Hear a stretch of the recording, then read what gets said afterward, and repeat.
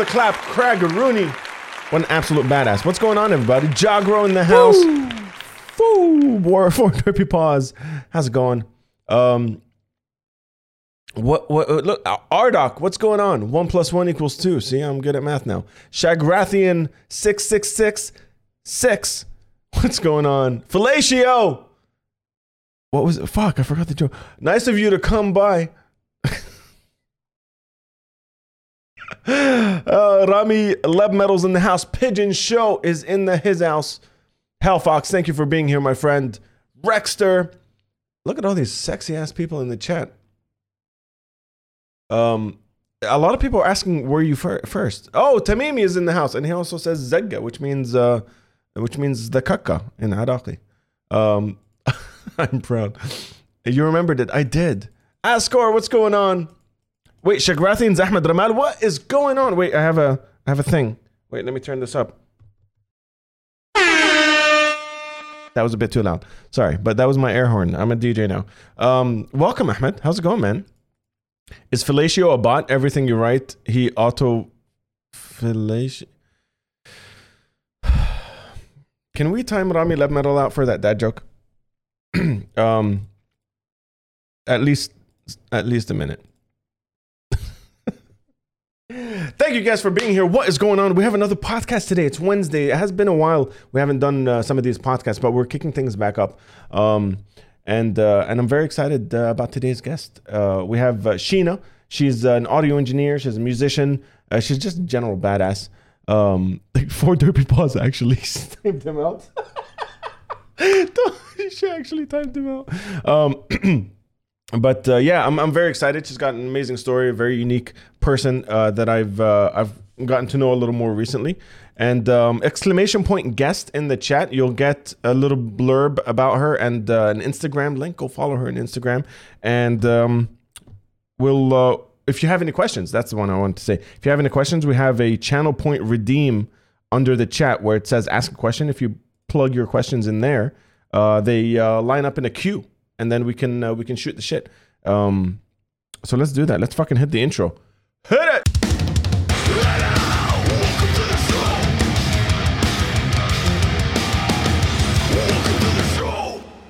Sheena, welcome to the show. Hi, how are you? I tried to get you on the show before, but I genuinely tricked you into this last time. I was like, yeah, sure. I was like, I'll come on the show. To be fair, it's awesome. I'm just really shit at chatting. Well, not really, but chances are I'll just keep swearing. We can swear here. Shit, dick ass, cunt, pussy, everything else. Cool. Good to know. Okay. So usually on the podcast, I say I gave you a little bit of a botched intro before the intro, but in your own words, if you can introduce yourself to the tribe, the Maniacs. Hello, I am Sheena. I am originally from Scotland. Grew up in Scotland, but I'm also half Egyptian. My mum is Egyptian, my dad is Scottish. It's a bit of a strange mix. I've been an audio engineer for 18 years now. Oh, I feel old saying that. Holy shit. 18 years, yeah. So I started as a studio engineer, then went into live sound, and then I've ended up in post-production for film, TV, and podcast. So that's gravely summarizing it, because every time I hang out with you and we have a conversation, you're like, that one time I was doing monitors for Machine Head, or that one time this guy that the Slipknot were telling me this thing. So there's a broad spectrum of things that I want to go through, but yeah, take us back to the very beginning. What made you fall in love with music? I think music for me, because I've always had music in my house when I was growing up, and it's the strangest contradiction of music. My dad loves, blues, Stevie Ray Vaughan, and a bit of Run Rig. And then my mum would listen to a lot of sort of Arabic music, and she also loves country and Western. It's a bit of a strange mix of music in my house. I've always sang since I was, very young. I'd always been into singing. It was just something that naturally happened and something I naturally loved. And started writing music when I was, it was awful. It was terrible, but I started writing songs when I was really young, and it was just god awful, but bless. And then there was one Christmas I was given a Talk Boy. Do you remember those? Do you remember that from Home Alone? The Talk Boy. The you record into it Yeah. and then you could yeah. Of course I knew. Yeah, I was given one of I those. didn't know it was called a Talk Boy though. Yeah, Talk Boy, and they were just honestly, it was the coolest thing I'd ever seen in my life. And I was given that for Christmas, and I just literally never put it down. I would record my own radio shows and record shit off the radio, which wasn't probably the smartest thing to do, but so for me, it kind of started there. I was always into music at school, although I never took music at school because the music department and the teachers, well, some of them were lovely, but some of them weren't that great. So I didn't study music at school, but I was always in the music department at lunchtimes and stuff. So it's quite nice. And then when I graduated from high school, I didn't really know what I wanted to do. And I was like, I loved music. So I kind of went into a college course because I didn't take any music at school. It's kind of hard for me to go into like a degree in whatever because I didn't really have a foundation of music. And so I went to college for a year. And that was the first time I came across like software. It was Cubase to start off with. Oh God. Yeah, but do you know what? I actually really loved Cubase for me because I have horrendous OCD. So Cubase for me was kind of like, it was actually okay. Wait. But before we get into the nerdy stuff in college, I want to ask those first couple of songs that you were writing. What genre were they? First of all, or where was it on the spectrum? Second of all, do you remember any of the lyrics or anything that you had back then? Oh God, I don't know if I remember any of the lyrics. I remember it was kind of ambient, like almost like experimental music, mainly because I didn't have a foundation of music, so I didn't really know what I was writing. And it was kind of like quite soul bluesy melody. Because my dad always said to me when I was a kid, he's like, "You're a blues singer. You're a blues singer." I mean, I was, didn't have much power or control over my voice at that point, but so it was kind of bizarre. It was kind of almost like Massive Attack meets Amy Winehousey soul sort of vocal. It was really strange. I do not remember much that I'll think on it, but I do not remember any of the lyrics for a good reason, actually. I love asking, especially people that ended up in bands that have seen some success and stuff. I always love asking, what was your first band name? Because it's either what's your first song? What's your first band name? It's either the most brilliant thing that just never panned out, or it's one of those things that you don't want anyone to hear ever. I think in memory, like technically my first band, which was a horrendous name, we had to put it down to an acronym because, we were called the Eclectic Sound Conspiracy. Oh God. Yeah, I know. I mean, what were we thinking? Who's going to put that into a bloody webpage? Like, absolutely no one. I'll be honest with you, I can't even spell that shit. Yeah, I know, right? So when people would write it down, they kind of just gave up after like eclectic and whatever. But that was kind of like a mix of friends, but we did write music, but it was kind of like individual. Like we'd use songs of mine, we'd use song of Kirsten, who was the other singer, but my actual first proper band where we were all writing together. Oh, I loved that band. We were a 7-piece post-metal band, and we were called The Great City. And we had three guitars, drums, bass, a screamer vocalist like you, and me on I was like a little mini craft workstation myself. When I turned up at gigs, the sound engineer used to fucking hate me, mainly because I took some of my own like DI boxes with me, but I think I required something like 6 DIs just to myself for the amount of stuff I take with me. I had like a K oscillator, I had a synth, I had a vocal pedal, I had like all this different stuff that I used, samples and everything. So yeah, the sound engineer used to see me come in and be like, "Oh, for fuck's sake." You had your 8 different channels just to mix and match everything that you're bringing to the table on an already 7-piece band. Yeah, pretty much. Yeah, that was back in 2008, 2009. I think it was. Yeah, that's when I was in that band. We have a couple of questions in the question box that I'll get to. The only thing I want to know is, Sheena a punk rocker or is my life a lie? I'm done. Sheena, the Ramones. Love it. Love that song. So there's 2 songs which my name is in. Sheena is a punk rocker. And there's also Sheena is a parasite. If you Google that one, that's also another song with my name in it, which is, fantastic. I'll go with punk rocker. It's much cooler. Let's talk a little bit about that name, because the tribe always makes fun of my name because it looks like I lost a game of Scrabble. It has all of the letters that aren't supposed to go together, and then it adds a little bit of an accent the way you're supposed to say it. But you have one of those names that I look at and I'm like, it's not as bad as mine, but you have a G in there, you have an H at the end. There's a bunch of things going on. Silent ass letters on the name of on my end of my name. Whenever I'm anywhere where my name comes up in a register, I already know it's my name before they say it. They're like, Sheena. I'm like, yeah, I'm here. It's fine. My dad, bless him, got a little bit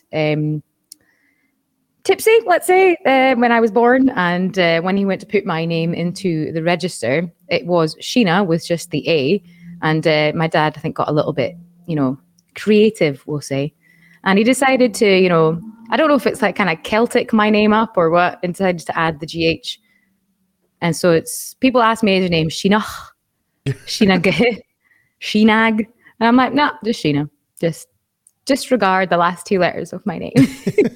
And Jaguar is saying, don't diss Adnan. That's the name of my oldest son. Listen, Adnan isn't that bad. It's my last name. It's Mryhij. And I fuck that up sometimes. I don't know what to do. Let's go back to when did it hit? Like, this is kind of what I want to do. Because everybody likes music. Everybody, enjoys being in a band, especially in high school and starting out in college. But no one goes like, I'm going to study this. This is 100% of my life now. Yeah, I think when I went into college for that year, and I kind of I was shown things like Cubase. I started on Cubase, and then, back in the day, because as a bit old, we're all 43 in here, by the way. I don't know if I explained this. Chat, please throw up your 43s. Sheena can't see the actual chat, so if you throw it up on screen as an emote, she'll get to see everybody 43 right now. But yeah, so Cubase. I started on Cubase, and then we still had things like reel to reel in my college. It was amazing. And then I got the introduction to Pro Tools, and then it was from then on, I was fully immersed in Pro Tools. And then when I finished my college, I decided to move, because the college was in my hometown in Aberdeen. And then I decided to move down south to Edinburgh. Well, I say down south, it's only 2.5 hours south of where I was currently. And I decided to do a bachelor's in music. So there was different elements to it. There was performance elements to it. There was the technical side. And there was the business side, which I think is really important. A lot of people don't actually get any sort of guidance in the business side of music. Absolutely. And then, so when I went out to the course, I was technically a singer. But unfortunately, the singing teacher wasn't, let's just be honest, she was an asshole. That's the easiest way to say it. She was not a nice woman. She had not long graduated herself, so she was quite young. And there's nothing wrong with being, a young teacher. It's just she was still in competition with her students. Oh. So she didn't have the right mentality. It's such a shame, because there was 2 girls, me and this other girl, Roberta, who's incredible, Roberta Pia. She's an incredible vocalist. We're not your sort of, when we went into sort of singing classes, which I only actually attended 2 before I decided to just can all singing classes with her. She kind of wanted us to be like pop singers and, sing musical theater. And I'm like, to be fair, that's great. If that is what you want to do, but I was already very sure of what type of music I wanted to perform. And so was Roberta. Roberta had like a really old soul voice. It was just beautiful. So we would go in with our sheet music of stuff that we would want to sing. And she would just disregard it. She would throw it out and be like, no, you're going to sing something from Phantom of the Opera. I was like, Please tell me she really spoke like that. Yeah, she actually did. She was just a bit of a lobby. Yeah. It was horrendous. So, and she was just a little bit shit towards Roberta and I, because we were slightly different from the rest of the group. So she kind of made our life a bit shit, which as a teacher, you have one job. I want to ask the chat, has anyone ever put you off something that was supposed to be like the guiding, a teacher or a mentor, anything like that? Have you ever been put off by someone kind of that was supposed to inspire you to do something and made you completely go the other way? I'd love to know that. But yeah, at least you had the business side.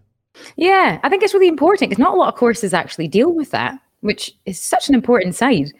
It's even when you go to school. Like, I swear, when you go to school, there should be like classes in this is what it means to get a credit card, and this is what it means, like life skills. Absolutely. Like, because most people, they graduate from high school or college and they have no fucking idea when it comes to finances. I still don't, Yeah.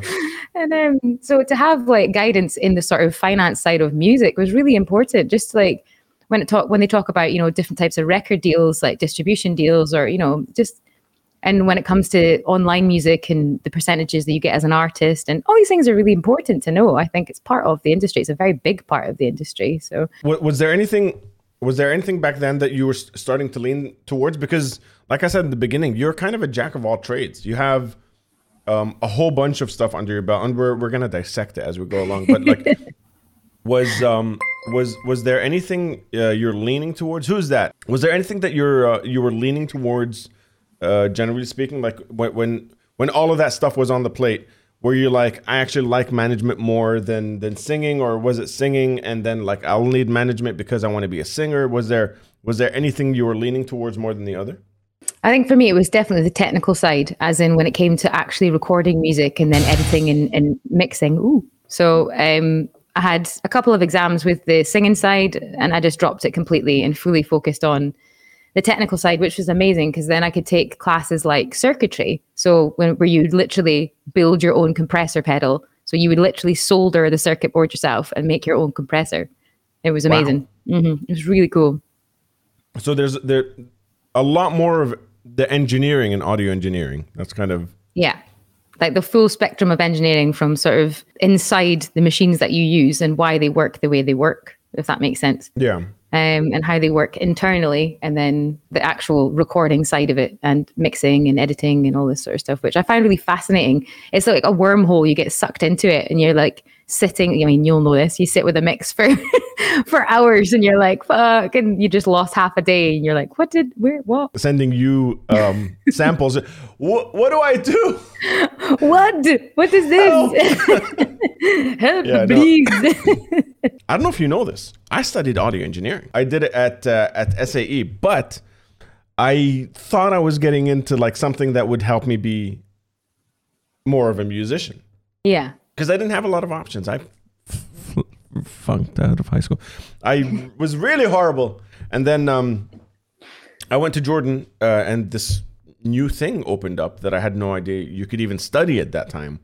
SAE opened up and they're like, we have audio engineering courses. And I thought, fuck, I'll get to make music and like pass a grade finally. But like I was, saying that you were more attracted to it was more the engineering side of audio than it was the performance side of audio.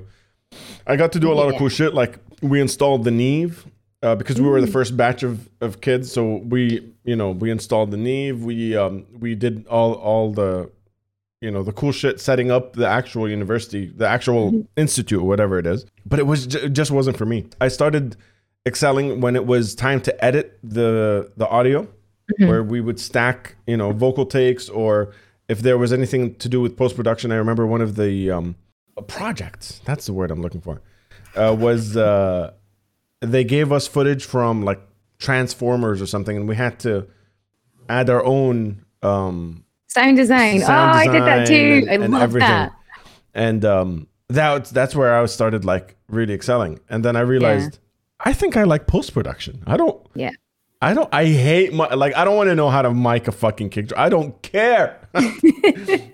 Just give it to me after and let me like fiddle with it. So that's what she said. Speaking of kick drums. So that's kind of how I found my way through it. But I haven't met a lot of people that are like, I'm into the nerdy shit. I totally am into the nerdy shit. And it's funny because when you talk to because I've done all the different sort of aspects of audio engineering, like the live side, studio side, post-production side. And whenever I have chats with live guys that are just purely live guys, that is what they love, like live engineers. And they say, God, I don't know how you can, he's like, I can do a 5-band bill in the time that, you're stacking 45 sound effects for these scenes and stuff. It just depends on what sort of, which type of engineering you get pleasure from. For me, sound design, I love sound design. It's just, for me, I get completely enveloped in it. And it's just, I love it. So let's talk about that. How did you go from, I love singing, I love audio engineering, and then sound design and live? Because you kicked everything off with being a live engineer. Correct me if I'm wrong. Well, I actually started so when I was doing my undergrad, so my bachelor's, I completely focused. I dropped performance and I just focused on the technical side. So we would do a lot of it was kind of studio based. So we get musicians in and, you know, string quartets, or I mean, one time I had a bloody didgeridoo and an accordion in. I was like, what the fuck am I meant to do with this? I'm mixing this together. It's like the weirdest instruments ever. Trying to like mic these things, honestly. But it sets you up for like working with random bands and musicians when you go into the live field. But so I kind of graduated as a studio engineer at the end of my degree, and then I would kind of go into venues and go and watch bands around Edinburgh. And there was one specific venue that I loved. It's closed now, unfortunately, because, you know, Edinburgh Council are wankers. But it was called Studio 24. And it was the only sort of main alternative venue in Edinburgh. And not just like rock and metal, it was everything from like, they'd have Balkan nights to sort of like proper dubstep techno nights to like massive metal nights. It was amazing. It was the only place people could go to just... It was different from everywhere else. And I remember I used to go down to the sort of metal nights and go and watch the bands and everything. And I was very good friends with the front of house guy. And so when it kind of came to the concept of monitors to me, it seemed so bizarre because I came from like a studio education, if you know what I mean. So monitoring is very different in that respect. And so I kind of became a...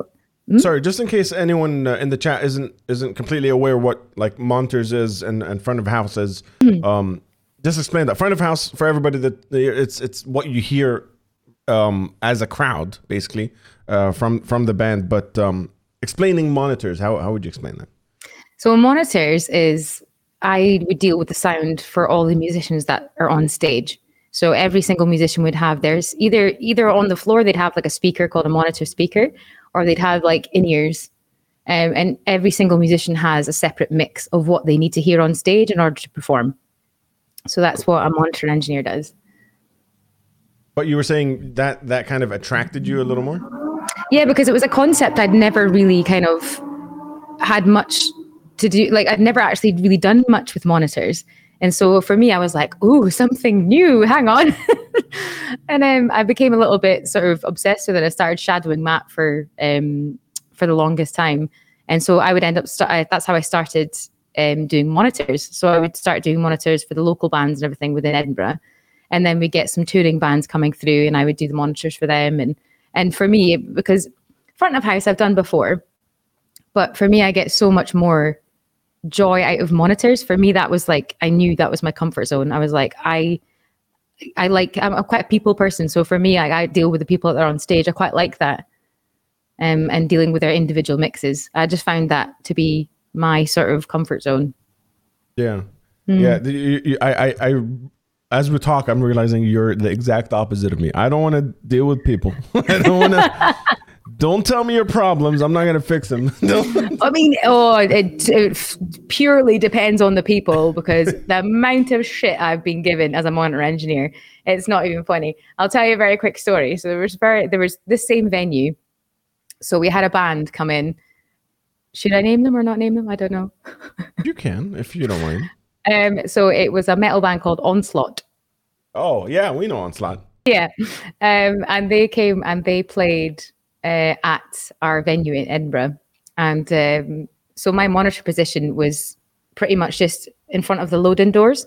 So I was just, because at this point it was like a really old school analog desk with a big rack of outboard equipment. So it wasn't a digital desk because, you know, these things weren't really that accessible in Edinburgh back then.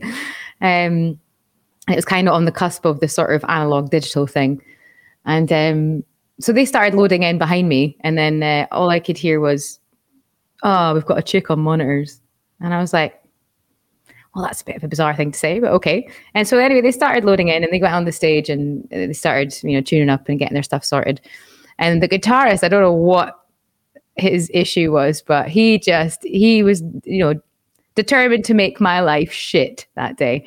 And I was like, right, mate, if you're going to be, I was like, first of all, the one thing a lot of musicians forget is the fact that the monitor engineer controls what sort of gig you're going to have.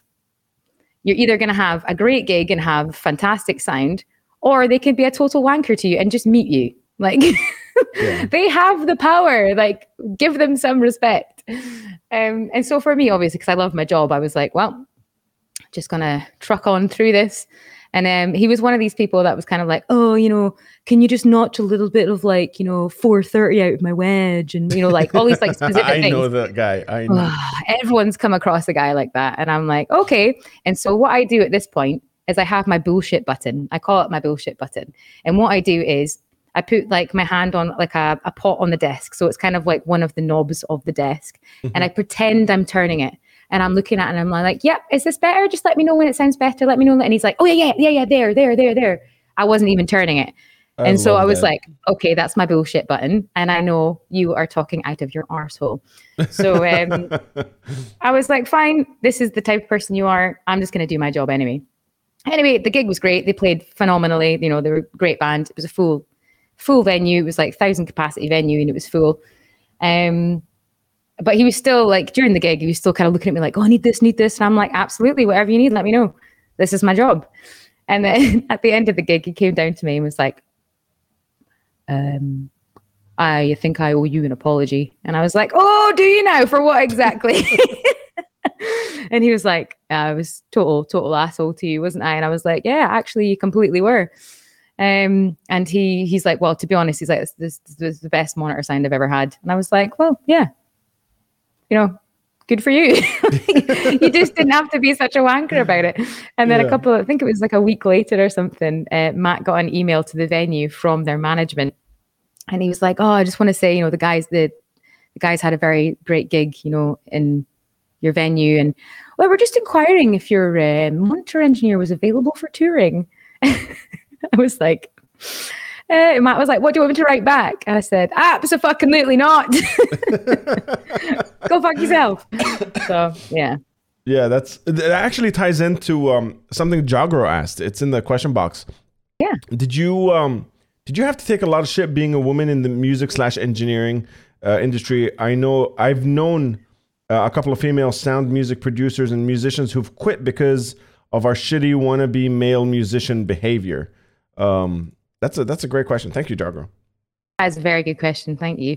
Yeah, unfortunately, you've kind of got to adopt a really thick skin in this sort of field because, like, for example, in this region, I'm the only female engineer in the GCC. Like in the entire region, not in the country. Yeah.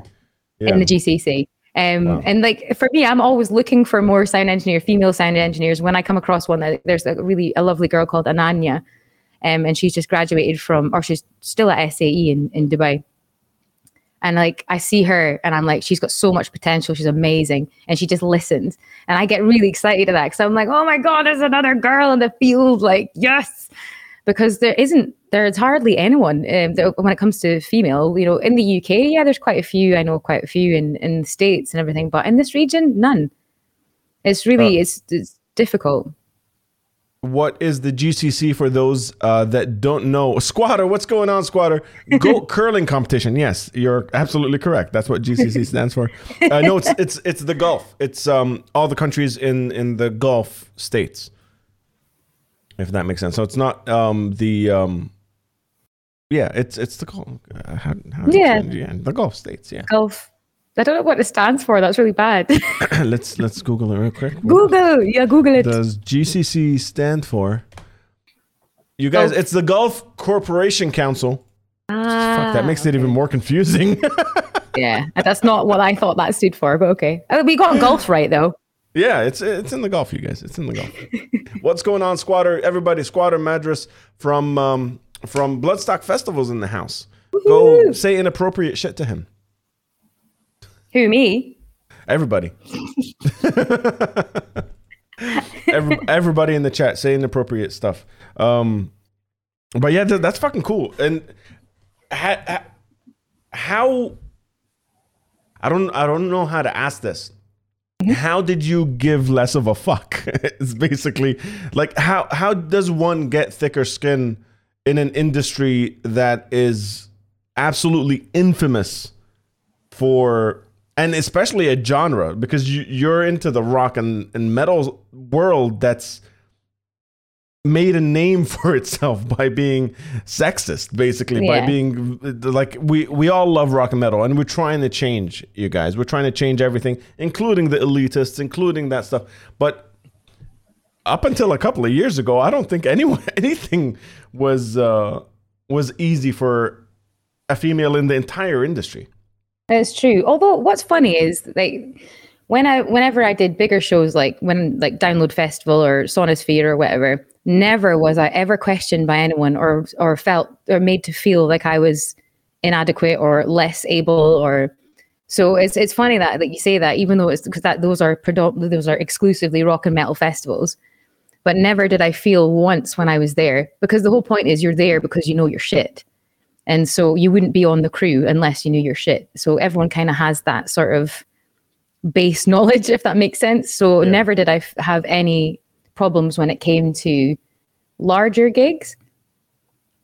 But for example, my first corporate gig I did when I first arrived in Dubai. So obviously I was working in a studio, and I was offered a corporate gig at one of the hotels, the ballrooms of a hotel. And it was pretty much running like 12 wireless microphones, like handheld ones, and also like, the sort of Britney mics.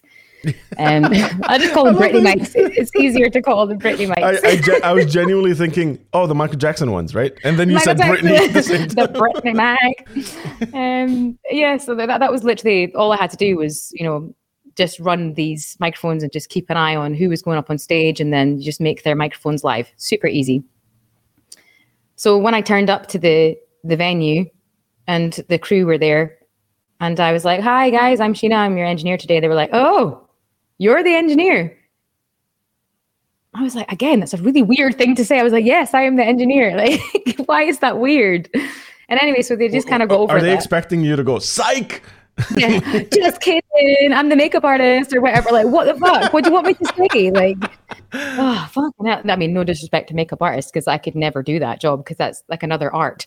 But and so we went through the gig, and everything was fine. And then it got to, so part of my job as the engineer is, which has always been, that's why I've got a terrible back nowadays, is when it comes to the end of a show, doesn't matter if it's corporate, if it's a rock band, whatever, you strip the stage. That's part of your job.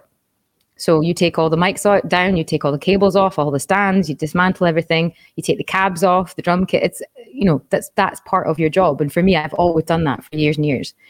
And so it came to the end of this corporate gig, and I'm trying to take all the speakers off the sticks, and and all of a sudden the crew just went nuts. They came like, "No, madam, no, don't. We will do this for you." And I was like, "Guys, like, I really that's so sweet of you. Thank you. First of all, that's lovely that you're looking out for me." But I was like, I may be small, because I am only 5 foot tall. But I was like, I may be small, but this is my job, and I know what I'm doing. If I want to dismantle the equipment, it's my job. Just leave me to it.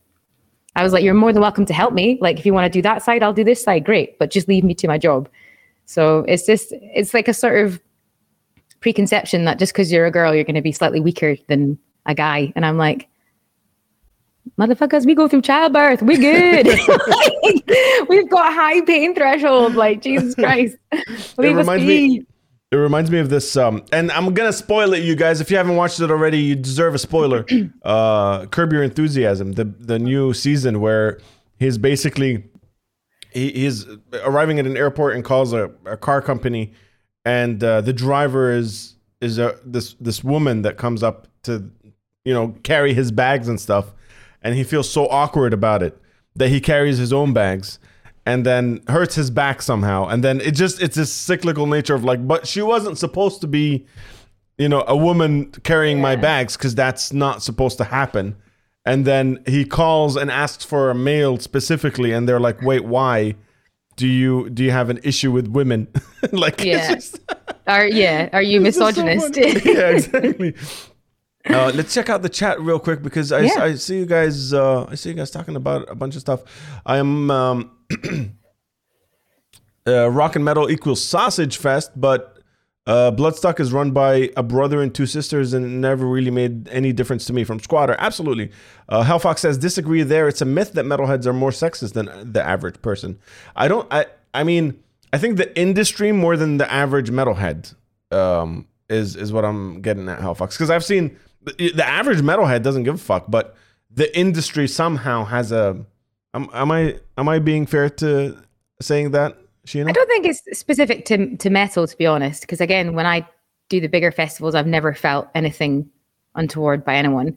But in the industry in general, yes. Like for example, in Dubai, you have bands playing all the venues. Covers bands playing music throughout the whole city, and it's like there's very much a look. Like a female singer has to go on stage looking a certain way, or she doesn't get hired. Yeah. Because I've seen this with one of my really good friends. Like, oh Jesus Christ, her voice is just phenomenal. I swear she's got an extra lung in there. But because she wasn't the typical, she was really quirky, but in such a beautiful way. For me, I think she's beautiful. But she's kind of a bit like me, covered in tattoos, like has her own style. She's fucking cool, man. And she had like bright colored hair and everything. And whenever she would apply to work in bands here, they'd always look at her and be like, "Oh, you're not really what we're looking for. And it's not really the aesthetic we're looking for." And I'm like, but they'd rather get some sort of swimwear model who looks amazing. Like, well done on your ask, well done. But I mean, you can't sing for shit. This is what they'd rather do. They'd rather get somebody who looks pleasing, because most people in this industry, for example, they listen with their eyes. Mm-hmm. They don't actually listen to the talent of the person on stage. They just look at them and they're like, yes, that person looks like a singer. You hear that, chat? Yeah. Quit listening to me with your eyes. You're listening to me with your eyeballs. Because I just saw Akron Dave said, just wishing this pretty lady would go off the screen so I could see Adnan. Dave, I want you to hear what I'm saying. Okay, sorry. But with the guys in this city, just like you said, there was there's editing for a long time as well for me. There's an insane amount of things that you get to hear people say about real people that you're like, I didn't realize you can judge someone like that. Like, I'd be doing, corporate events, editing something that was, a launch of something. And then the producers would come back and be like, hey man, that fat ugly girl, can you cut her out of the scene? And I'm just like, yo, what the fuck, bro? She bought your product. Like, what are you doing? Why is that a problem? He's like, no, we find someone else. And they'd get into specifics and shit. And I was like, man, I didn't know people could say stuff like that. That's fucked up. Yeah. And why is that okay? Like, why is that okay? Like, it's not. It's not okay. Like, fuck you. And that's the thing is, in the guys in the city, whenever they go on stage, like I know guys that they go on with their fucking ripped cons and the ripped jeans and the fucking black t-shirt. Their hair hasn't been brushed. They've not shaved, and they get hired because it doesn't matter. Like they can look however they want to go on stage. And then, but I'm like, fuck. If I went, if I tried to go on stage, my hair chucked up in a bun, no makeup on, they'd be like, what's wrong with you? You look so tired. Or I'm like, you look tired is a great one. Todd always gets that. Oh, you look tired. No, I haven't got makeup on, fuck face. So what let's name drop a little bit. Because you have worked with a lot of different people from around the metal spheres. Blaze, what's going on? Welcome. Let's name drop a little bit. What kind of stuff have you what kind of bands have you worked with? Well, as in just across all genres, or like who are some of your favorite people to work with? So at the same venue in Edinburgh, we had back in the day. So when the Architects first started out, when Sam had his long hair and it was the original lineup, bless them. They played my venue in Edinburgh. So that was one of the first sort of hardcore bands that we had at that time that came through Edinburgh. So, and I remember, oh God, that literally came screaming back to me. I shouted at him because I caught him when we were stripping the stage. I was at the front of house and I was getting something. And I looked over at the stage and the singer, Sam, was coiling a cable around his elbow. Oh. And I told you earlier, I have OCD. I will fully admit, like, I have really bad OCD, especially when it comes to like equipment and gear. And so when I saw him doing that, I literally switched on the front of house like communication mic, and I was like, "Stop!" And he was like, "Yeah, actually, bless." I had to apologize to him later. I felt so bad. He actually shat himself. He was like, "What?" And I was like, "Stop calling your cable that. You're gonna break the insides." And so that was quite I left an impression, let's say that, but maybe not a positive one. No, to be fair, he did laugh, but I felt bad afterwards. And then after them, we had Soulfly come in. After Soulfly, we had Fozzy. Oh, that was fun. Fozzy, Chris Jericho, and his band are phenomenal. Unbelievable musicians. I only recently found out about this. I had no idea he had a band or anything. So good. And it's although it's interesting when you solo Chris Jericho's vocals in a monitor capacity and you just hear it dry and with no processing. And I'm like, whoo, child, that's a little bit pitchy. But as a performer, he's unbelievable. Great performer. And his band were just killer, absolutely amazing. And then we had kind of like sort of different bands in. Like we had a band called the Gentleman's Dub Club. It was like a ska band. Like I think there was like 12 of them on stage. Full brass section and everything.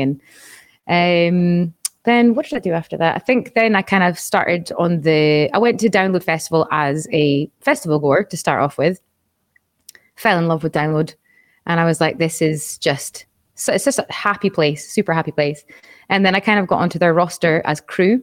But the thing with big festivals like this, you kind of have to earn your stripes. And I'm okay with that. If it's a job you love, you will happily do that, because again, you're an unknown entity, and they have to get to know you, and they have to get to know your skills, which is absolutely fine with me. So the first time I worked Download, I was like a cable basher. So I would move the cable at the front of the stage for where the sort of dolly grip of the cameras used to go, so it didn't get tangled. So I had a great time though. It was fantastic. And then is that the technical term, cable basher? For me, like that's what I was put into the schedule as a cable basher. So I don't know if that's the technical term, but I think it is. But and then the next year I went back and I was sort of helping with the backline, placing mics, changing over, obviously, because it's chaos, really, isn't it? Band after band. And so I was just an assistant on stage, and I'd change the mics, place them back on cabs and whatnot for whoever was playing next. And then the year after, I was kind of going to be doing the same sort of thing, but then one of the monitor engineers kind of needed a hand with something, so I ended up behind the monitor desk, because obviously they knew that was kind of my strong suit. So I ended up doing monitors for, who's the first one? Against Me, I think it was. Yeah, Against Me was the first band. And then as I started coming back year after year, then that's when sort of the band started to get bigger, and then they'd actually put me in the schedule as monitor engineer. And I was like, hey, this is cool. And then in between that, I did a couple of Sonospheres as well. And I remember getting my pass for Sonosphere. I wasn't sure because sometimes you don't actually know who you're going to be working with until you get on site. And then I was given my pass, and I turned it around and it said Deftones. And I was like, how dare you? Yeah, almost like vomited a little bit in my mouth, and I was like, holy shit balls. But the thing is, I say that, but the thing is, there's a whole crew that makes a show work. It's like there's like 3 of us around the monitor desk, just in case something goes down. You have to have contingency for everything. So because with Murphy's Law, if something can go wrong, it will go wrong, and most of the time it does go wrong. So you've got to assure that nothing actually, if something does go wrong, nothing shows out front that it's going wrong, or to the musicians. I have to ask, Chino's vocals soloed on a monitor mix. What? Yeah, like stunning, absolutely stunning. Like I'd happily just listen to his dry vocals. He's just so good. Yeah, I haven't seen Deftones live yet. I have a fucking Deftones tattoo, as I always yell in chat. No, but I haven't seen them. I haven't seen them play any. Oh, they're just. Just the energy is just it's other level. And what was after that? Who did it? So the biggest one I've worked was. That's what she said? Yeah. Felicio. The biggest show I've worked, and for me, I don't actually remember much from it because I was so. I'm not gonna lie, I was shitting myself, absolutely shitting myself. And it was, when something you just don't quite believe you're there. And that was Slipknot. Mm-hmm. And there was like 4 of us on the team, and it's hard to remember much from that because it was so fast. Everything had to be so quick. And it was a 16-way monitor mix. So that's 16 individual monitor mixes that you have to take care of. Wait, why is it simultaneously. 16? Because it was the year they had extra musicians, and they had like the steel, like the trash can drums and stuff. Yeah. So everybody on stage needs to hear what's going on. So you have to everyone has to have either a wedge or in-ears. Everyone has to hear what's going on. So there were so many musicians on stage. It was crazy.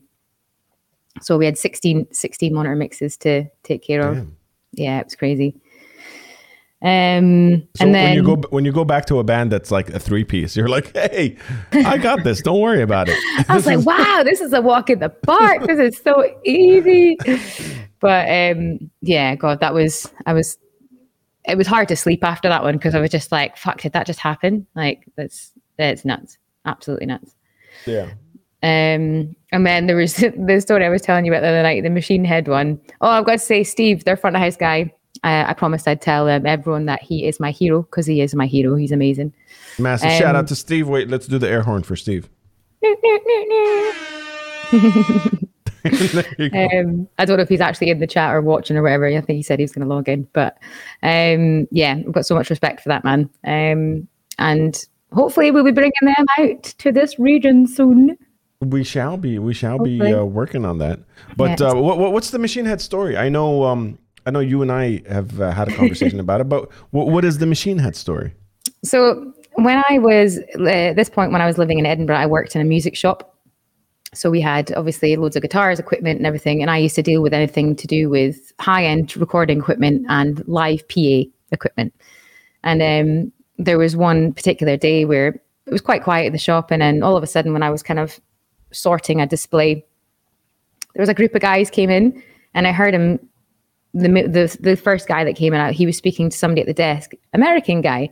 And again, apart from the Edinburgh Fringe Festival in August, it's quite rare when we get Americans in the store. And the guy, when I looked at him, he looked like a metal dude. And I was like, oh, I don't know this person. Because again, the metal scene in Edinburgh is very small.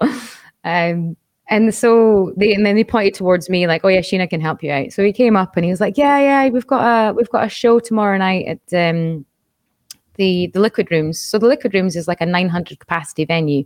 Mm-hmm. And I was like, oh, cool, okay. And he's like, yeah, we just need he's like, I just need to grab some equipment that we need, a couple of stands, blah, blah, blah, blah, and everything. And so I was sorting them out. And as soon as I was chatting to him, I kind of looked over his shoulder, and behind him was Machine Head. They were just walking into the store, and I was like, band. The full, apart from Rob. Yeah. And I was like, so I know who you're doing sound for now. Like, because I was really the only metalhead in the store. So I kind of like, everyone at the front desk was kind of a bit like, yeah, some musicians. And I was like, it's Machine fucking Head. Like, oh my God. And then the drummer went down we had like a Roland section, and we had like a display drum kit. It was the top of the line at that point. It was like the TD20 or something. And he just went on to the kit and started smashing away on this drum kit. And I was like, oh, this is a bizarre day. When I woke up this morning and didn't anticipate this was going to happen. Yeah. And so anyway, I helped them out, and I got them all the equipment they needed. And most of the stuff, like it was hardware. So they didn't even need to buy it. I said, like, we've got hardware in the store. You're more than welcome to use for the gig. You don't need to buy it. You can loan it to you. It's on the shop floor anyway. It's not going to, as long as you don't, put your foot through it or anything, or smash it or whatever. And so he was like, oh, cool, thanks. He's like, do you want to come to the show tomorrow night? And I was like, yeah, that would be great. He's like, yeah, no problem. Okay, I'll put you on the guest list. I was like, oh, fantastic. Because for me, I didn't even know Machine Head were playing. Because again, I would never anticipate they'd be playing in a 900 capacity venue in Edinburgh. Yeah. And there wasn't much marketing on it. And so the next day I went down to the venue, kind of rocked up to the door, did that really awkward thing. And I was like, I think my name's on the list. I don't really like doing that. And they're like, yeah, it's in, and in you go. So I walked up to front of house, and there's Steve. And he's like, hey, come on in. So went into front of house, and he was showing me all the settings for all the different, we just had a little bit of a geek out session, which was fun. And then all of a sudden, when the band were starting on the first song, and there was this horrendous feedback coming from the stage, like low end, like ringing feedback. It was horrendous. And I looked at Steve. I was like, are you doing their monitors? He's like, no, there's a monitor guy. He's round the corner. He's like, but there's no comms. There's no communication. Didn't have any radios or anything. And I was like, oh, okay. So I was like, do you want me to go and relay a message, or do you want me to just go and, help out or whatever? He's like, yeah, if you could, you just go and sort out what's going on. No problem. Left front of house, went round to the monitor position. Oh, and the thing is, the guy on monitors. So at this point, I think, I was studying at this point. So I went back to uni after I did my bachelor's, was in the industry for like 5 years as a live engineer, and then decided I enjoyed learning. So I wanted to learn more. And I went back and did my master's. And so in my master's course, there was this one guy who was it was just all ego. Like this guy everybody else in the class was super cool, like absolute dudes. I mean, to be fair, with these courses, it's usually 90% guys. So they were all just super lovely chaps. This one guy in particular was just a bit of a knob. I was rude to everybody, kind of thought he knew more than everybody, knew more than the lecturers, this sort of thing. There's always one in every batch.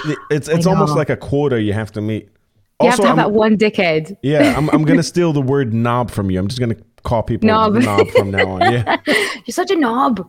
It's just such a descriptive word. It's great. And so I went over to him and I was like, oh, his name is Liam. I was like, hey, Liam. He was like, oh, hey, Sheena, how are you? And I was like, well, better than probably you currently are at the moment, bro. And this guy, he was very much an indie guy. He wasn't into rock. He wasn't into metal. He wasn't into anything remotely heavy. So I thought it was quite a strange decision. He was on monitors, but he worked in the venue. So it was the luck of the draw, I think. And so he started to have a bit of a meltdown. And I was like, I'm here if you want me to help you. Like, I said, and I just told him the frequencies that were ringing. I said, if you just notch them out, you should be okay. So it got a little better. He notched the frequencies I was telling him, notched them out with the wedges. And then I went back to front of house and I said to Steve, and Steve was like, who the fuck is on monitors? I was like, yeah, it's a long story. It's a guy that's in my course. I didn't say anything about him. It's professional. I was like, I didn't tell him, oh, yeah, he's a wanker. I just said he was a strange choice for this type of band. Because again, if you know the music, you can do a better job, I think. And so the feedback continued and it was getting worse. It was really quite bad. And you could see everyone on stage, Rob getting pissed, like super pissed, as you do, like, because this shouldn't be happening. And so Steve just turned to me and was like, can you just go sort it out? He's like, take him off monitors, just go for it. And I was like, okay. So I went round and I just looked I didn't even say anything to Liam. I was like, Liam, he's like, yep, take over. I was like, okay. And so I just went in, took over, and it was fun. Again, I got to watch a cool band from monitor side and have fun. So yeah, it was good. It was fun. It's kind of crazy that I mean, it happens in every industry, but it's kind of crazy how it happens in the music world, where you stumble onto opportunities, and like I'm thinking about, growing up wanting to meet musicians that you eventually end up working with, growing up loving a band or even just a song or something, and then end up being part of their growth in another element. Like I'm doing some editing for a couple of bands. I'm doing some other stuff. It's kind of crazy. It's kind of crazy when you're like in that moment. I can imagine you at the desk, like looking up and there's fucking Machine Head playing. It's like, it must be pretty crazy. It's crazy. It's nuts. Like I have these moments because it's difficult when I'm on monitors. It's you're drained by the time you finish monitors, because never do I look down at the desk. I'm always looking up at musicians, because when they're playing on stage, they don't have, like, for example, a guitarist doesn't have any limbs to tell me they need something up or down or whatever. It's a really subtle head nod or like eye flick or something, which I need to see. So it's a really intense, however long their set is, it's really intense. And so I'm always quite drained by the time I forget a lot of it. I know like it happened and I know, but it's hard for me to recall certain things. For me, I kind of get that feeling when I'd always schedule, like, for example, one of my favorite bands of all time is Lamb of God. And we've had a chat about this before. Like, it's just, for me, there's so many reasons why I love that band. And I'd always try and schedule, if they were playing a festival, to not be working on another stage when they were playing, so that I could just go and watch them. Because it just, for me, there's just, like, I'd be in the sort of artist village and I'd be going to get a coffee or whatever. And then there's just like Randy there with his, dreads up in a bun and his hoodie on, his glasses, and he's just taking photos and stuff. That for me is the coolest part, because I'm just like, it's just so nice to see, because at the end of the day, they're just people. As much as I respect the hell out of them, they're just normal people. Yeah. And it's just nice to see them doing their shit, what they do. And for me, the most beautiful thing is to watch bands pre-gig rituals. That's my favorite thing to do. If I'm not working, I'll go side of stage and I'll try and watch what they do as a band before they go on stage. I just find it really fascinating how people, what they do to kind of psych themselves up before a gig. Yeah, that's interesting. I never thought about that. Well, Svengalis isn't that interesting. We just kind of fart and drink. Yeah, but it was cool. You kind of all had a sort of like bro moment in the sort of side of stage bit when you were playing last time. It was good. It's a little bit of farts, a little bit of drinks, a little bit of bromance, but a little bit of bromance. Speaking of Lamb of God, and Akron Dave just said, shout out to Mark Hunter, absolutely. This weird ass fucking thing happened to us a little while ago. So Mark is from Chimera, a band that I grew up idolizing. The reason I scream the way I scream is because of this guy. And we met on Twitch. Actually, oddly enough, Rob Flynn. So it's all connected. Fucking Sheena, this is all connected. Rob Flynn has a podcast. Thank you for turning the lights off. Oh, Lamp of Good. Thank you for the Lamp of Good. Rob Flynn has a podcast. He had Mark Hunter on about a year and a half ago. Mark on that podcast was talking about his Twitch channel. And I thought, fuck, what is Twitch? I don't know what that is. But let's check out what Mark from Chimera is doing on Twitch. So I made a Twitch account and started tuning into his shows. And at that point, I still had very early ideas of the podcast going on Facebook and stuff. Mm-hmm. And I was like, fuck it, let's just do it on Twitch. There's so much more engagement and the chats live and stuff. So Mark kind of pushed me to joining Twitch. Like he inspired the Twitch thing. He also inspired a lot of the music thing. Rob was involved because I was listening to Rob's podcast on this thing. Lamb of God, as you know, is also one of my favorite bands. Yeah. We had this massive story on one of the podcasts. I told the story of, a Jordanian cover band wanted to play Lamb of God, but in Jordan, the authorities wanted the lyrics and the titles of all the songs. So we changed it to Lamp of Good, because Lamb of God would get flagged, obviously, in Jordan.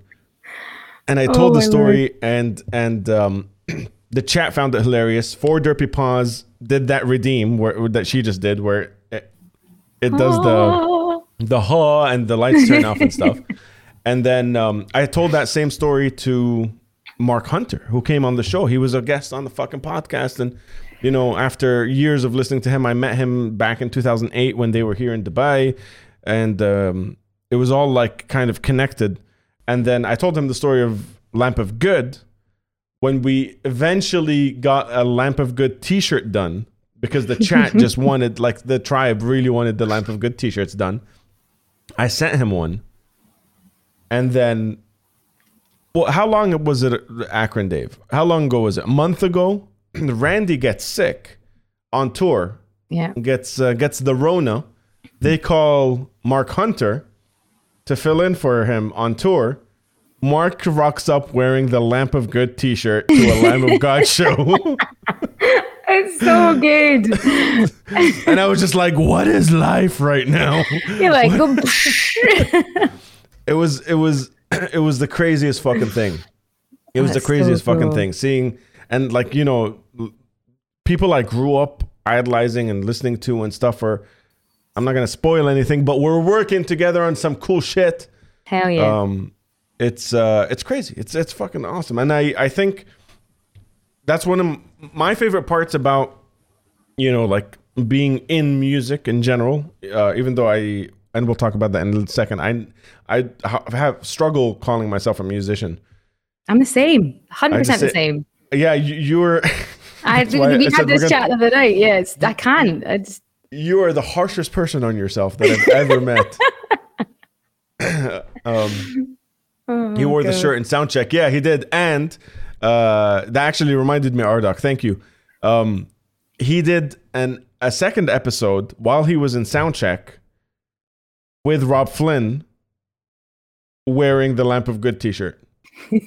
So it was like a cyclical nature. Like it was just the thing that got me to find out that Mark was doing Twitch, that got me in Twitch, that made me like meet him and like have, a close connection. And then, it was just a cyclical nature. Him wearing the t-shirt of a joke or like a story I told on the podcast that then 4 Derpy Paws made a thing. It was crazy. It was crazy. It's mad. It's like that circle where you're just like, holy shit, the world really isn't as big as we think it is it? It's not. Absolutely. Crazy. Yeah. But yeah, I love that stuff. I love it so much. But yeah, you're harsh on yourself a little bit. It's hard because like even though when I've grown up and I was a singer and everything, but for me like I very much see myself as an engineer. So still to this day, if I go on stage, I absolutely shit myself every time. Doesn't matter if it's songs I know, songs the band I've played with before, like every single time. I think that's natural for a lot of people because it means you care, I suppose. But even when I go on stage nowadays, I'm still absolutely shitting myself. That's a good question to ask the chat.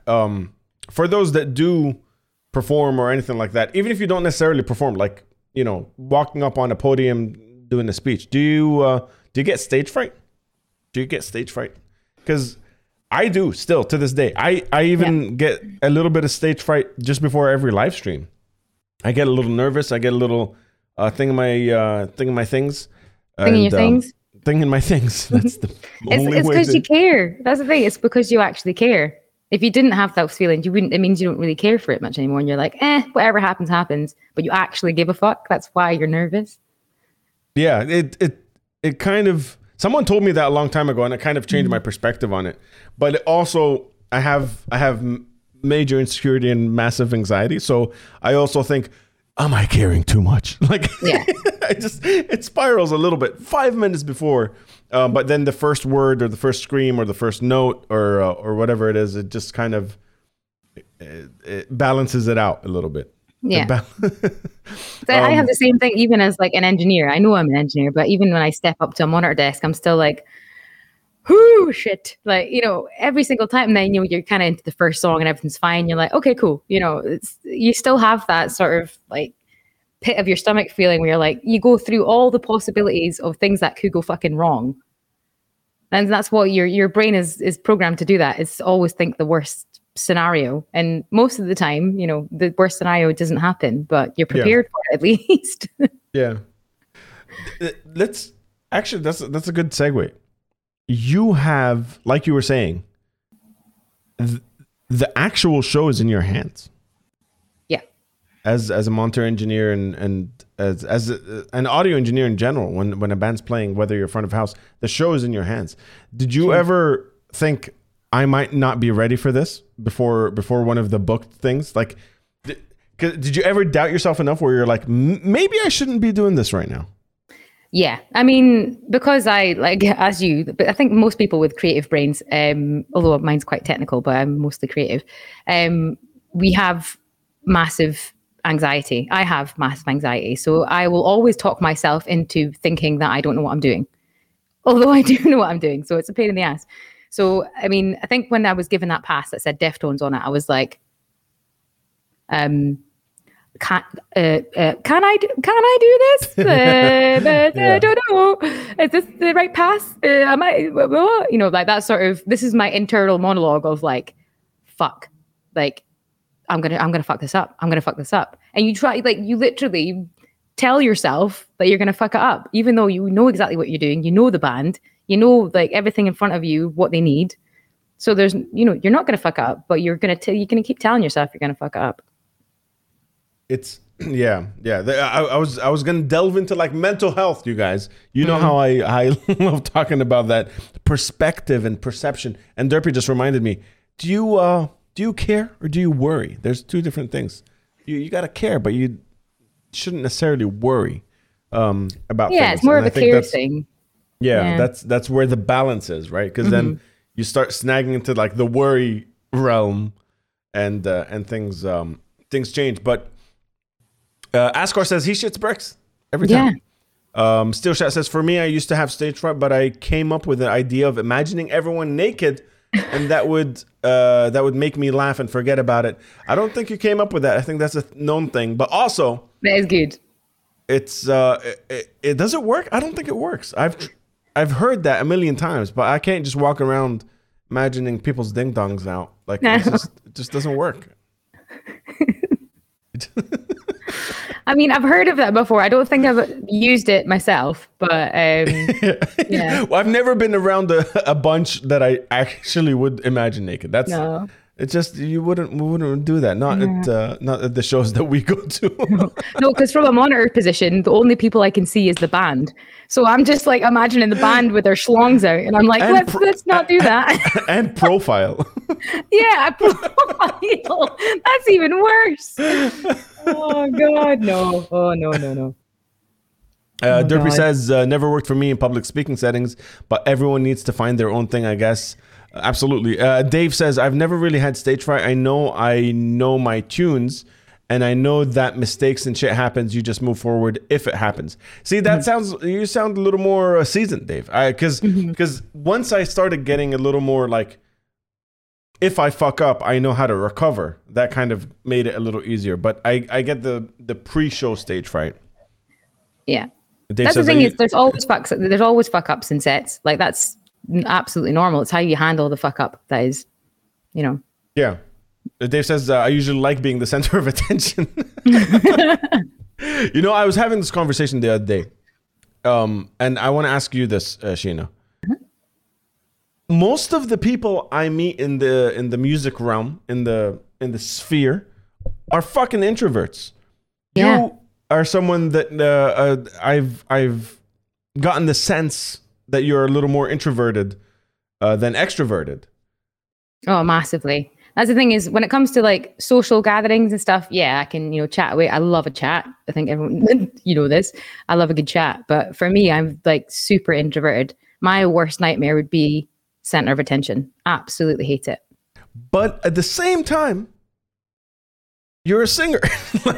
I know. It's just a massive contradiction, isn't it? And that's why I get so nervous because, like, I swear to God, it's like something out of what fucking film is it? Talladega Nights. I get on stage and I'm like, what do I do with my arms? Like, I actually become very aware of my limbs. And I'm like, I swear to God, if I had an instrument in front of me, it's fine. Like, I have something to like channel my nervous energy into.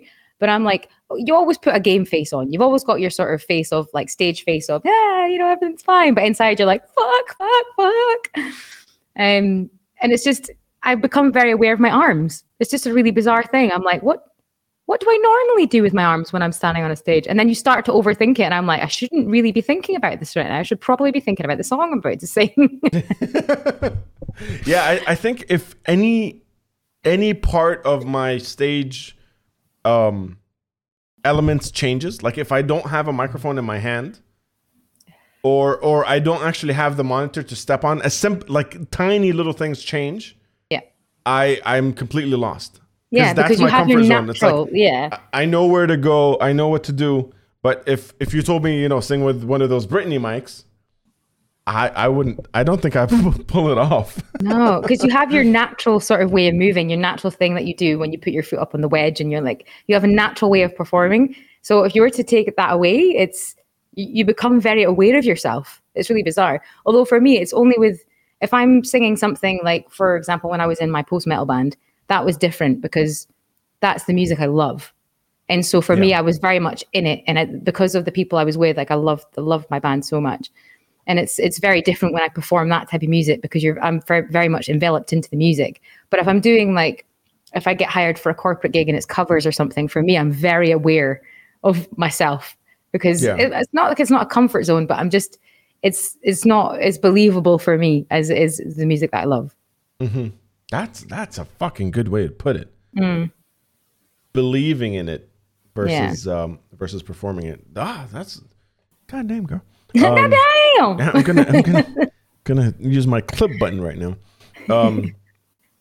Before I want to talk about you as a performer, you moving to Dubai and this whole chapter here. But we have a couple of questions about this section.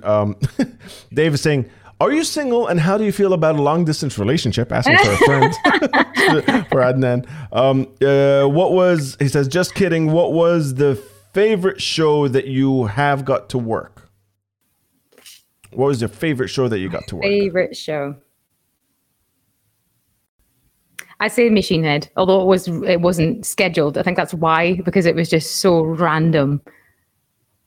Although the thing is, it's hard. The Slipknot one was so fucking massive, but I don't really remember much from it because it was such a blur. But I just remember at the end being like, whoa, that was fucking cool. Yeah. So, I mean, on a grand scale, yeah, I suppose the Slipknot one was like fucking mind blowing. But it's so hard to remember a lot from that. So when I think back to the Machine Head one, because I remember I was very aware. I was looking around, just being like, "Fuck, that's Machine Head." You know, like I was very aware of what was going on. Yeah. So I remember a lot more from that. I don't know. I don't know if I've mentioned this before, you guys. Chat. I don't know if I've mentioned this before. I have 600 times. When I met Metallica. They're gonna kick my ass if I say the story again. You met Metallica? Back in 2011, you guys, when I was working with Nerf Sound, they opened for Metallica, and I got to meet Metallica. No, she wasn't ready. Back, it's just I couldn't remember anything, but it wasn't because I was nervous. It's because I got drunk. Yeah. Sorry, they're destroying us in the chat. Okay, Derpy, this is a great segue. Derpy asks, on stage you have the band around you. In my case, being in company and not a sole focus makes it easier to not feel like the center of attention and therefore more comfortable. Do you think that's a thing for you two? Definitely. Whenever I used to play with a band, and I'd usually end up. I mean, if I'm singing, it's fine because I'm distracted with singing. When someone else in the band, because at one point we had 4 singers, and so when one of the other guys was singing a song, if I wasn't playing percussion or something, I'd feel really exposed because it was a really big stage. So I was like, okay, I need to fill this time with something so I don't feel awkward. And so most of the time what I would do is I would go behind the drum. I'd go up in the drum riser with the drummer and I would just like pick up a bit of percussion and I would just rock out with him and I'd feel so much more comfortable. It's just that standing in the middle of a stage and not doing anything. It's just a horrendous feeling for me. I just don't like it. It's not a comfort for me at all. And for me, I come from a sort of like monitor engineer background where I'm like, I'm used to being on the stage, but not on the stage, if that makes sense. Yeah. So, I have the exact same thing. Even as short of a duration as like this Svengali chorus where Josh is singing and I'm not, or something like that. I don't know if you noticed this, but during those times, I'm either in the corner having a drink or I fill in his lines with like yelling at the crowd. Yeah. So whenever he trails off on a line, that's where I go, put your fucking hands up.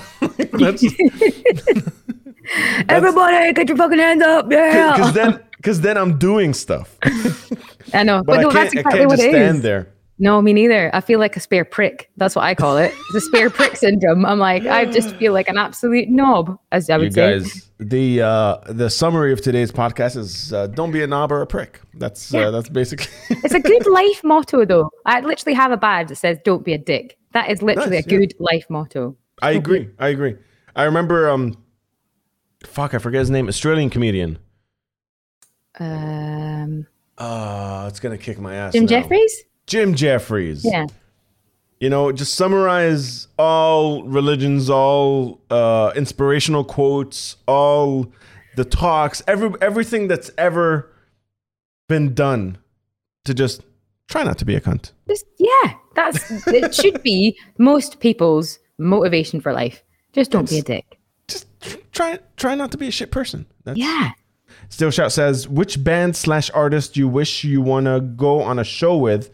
And which country do you want to do a show at points at Saudi Arabia? So who would you want to like do monitors for? And what country haven't you done that in yet? I think for me, I would love to. I genuinely don't think I could do Lamb of God's monitors because I would just be like, I mean, I know their stuff so well, so probably I could. But for me, I just love watching them. But I think I'd say Architects now, because the Architects I worked with before, obviously they were just starting out on the scene, and as amazing as they were, now they're a whole different level, I think, of production, and it would just be really interesting to see how they run that live. So I'd probably say Architects. And country-wise, I would like to actually try the US. I've not actually done many gigs in the US, so it would be quite an interesting place to. There's just so many venues; it's ridiculous. Yeah, and so many iconic venues too. Yeah, there's a lot of like pillar venues that I think would be cool, especially in the West Coast. Mm-hmm. So it'd be quite interesting to tap into that market, but we'll see. Let's talk about we're talking about moving around. We're talking about different countries. Mm-hmm. How the fuck did you end up in Dubai, Sheena? So I had one of my really good friends, Roberto. He lived here, and he has done for the past 15 years or whatever. I think about 15 years. And I came over to visit him. And he kind of showed me around Dubai, and I was like, oh, it's quite interesting. And I met with a couple of studios, and then kind of got a job offer that way. And so I was like, well, it's one of these things where you just kind of try out and see if it works for me or not. And luckily, my brother-in-law, he was offered a job in Dubai on the same week I was, which was very bizarre, considering he lives in London. My sister and him lived in London. I lived in Edinburgh. And so we decided to move out. And he moved out in the same week I did. So I had family here too, which was quite nice.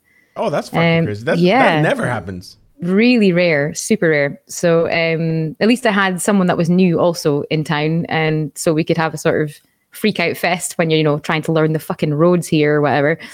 So yeah. I don't think you can ever do that. No. I still don't fucking know them. It's like just press accelerate and hope for the best. That is pretty much Dubai driving.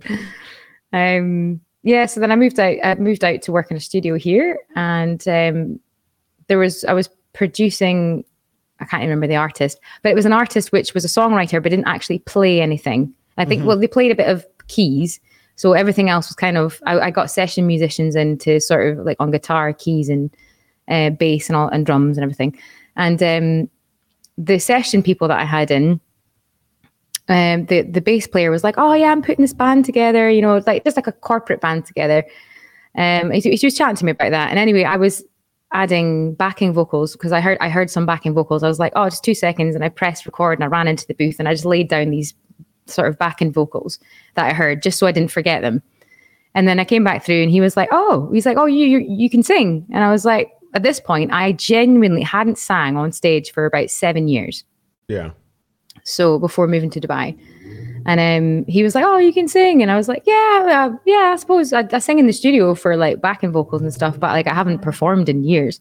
And he's like, well, why don't you just come down to a rehearsal? He's like, I'm putting a band together. I was like, okay. And then from then on, we started a band and we were together as a band for like 4 years, playing in like Hard Rock Cafe and everything. And it was so much fun. It was really good.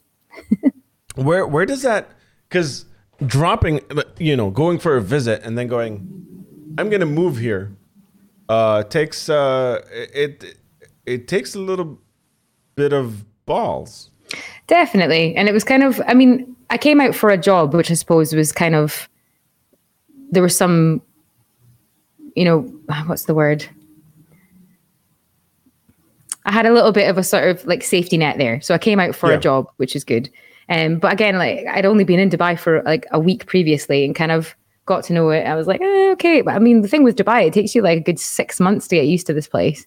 Just the way it works. I would argue a lot more. I'm still getting used to this fucking place. It's been 10 years, Sheena. I know, right? I know for me, it's nearly been 8 and I'm still like, that's the thing is I came over, I was like, yeah, I'll try it. I was like, I'll try out for a couple of years and see how I get on. And, like everybody else, I've been here for 8 years. So. Yeah, I think that's the Dubai thing. For those that don't know, the Dubai thing is, I'm only here for a couple of years. Yeah. And then you're in the double digits and you're like, I'm looking at ways where I can start justifying the idea of me not being a Dubai person Yeah. Everyone is at the end of the day. It's when you go home, like when I go home to visit my family. So I live in a tiny village just outside Aberdeen and right on this sort of coast. And there is no sort of Deliveroo or like, any sort of like Insta shop or anything that all the luxuries that we are accustomed to in Dubai. It just doesn't happen. Like, so you go on something like, we have the UK version of delivery, which is called Just Eat. And like one place will deliver to our tiny village. And it's like a chip shop or something. And I'm like, it's a shock, a bit of a shock every time you go back. Because you get, which I try not to, but you get so used to living in Dubai and everything's so accessible and it's too easy. It makes life far too easy for people. And I get it. That's why people stay, is because everything's at your fingertips at all times of the day. Yeah. And then you go somewhere which is normal and you're like, oh yeah, I can't just order like a Kit Kat from the shop downstairs and for them to deliver up to my house. It's ridiculous. It's one of those things when Derpy was visiting us, it's like, we fucking need some, a box of tissues and some coffee. Wait, let's Askar says 12 years and counting. Came to see Iron Maiden in 2010 and I'm still here. Oh, love that. Metal Eris, what's going on? Says neat story. Demon Hunter's in the house. What's going on, Demon Hunter? How you guys doing? Polar Cat, I lived in Dubai for about 9 years. Polar Cat, how was your experience? Let us know in the chat. I'm curious how everybody sees that, because it's a whole different kind of experience for different people. It's always very, very different. Ask my question, please. Okay, Derpy has a question in the question box. What's your favorite and least favorite thing about Dubai?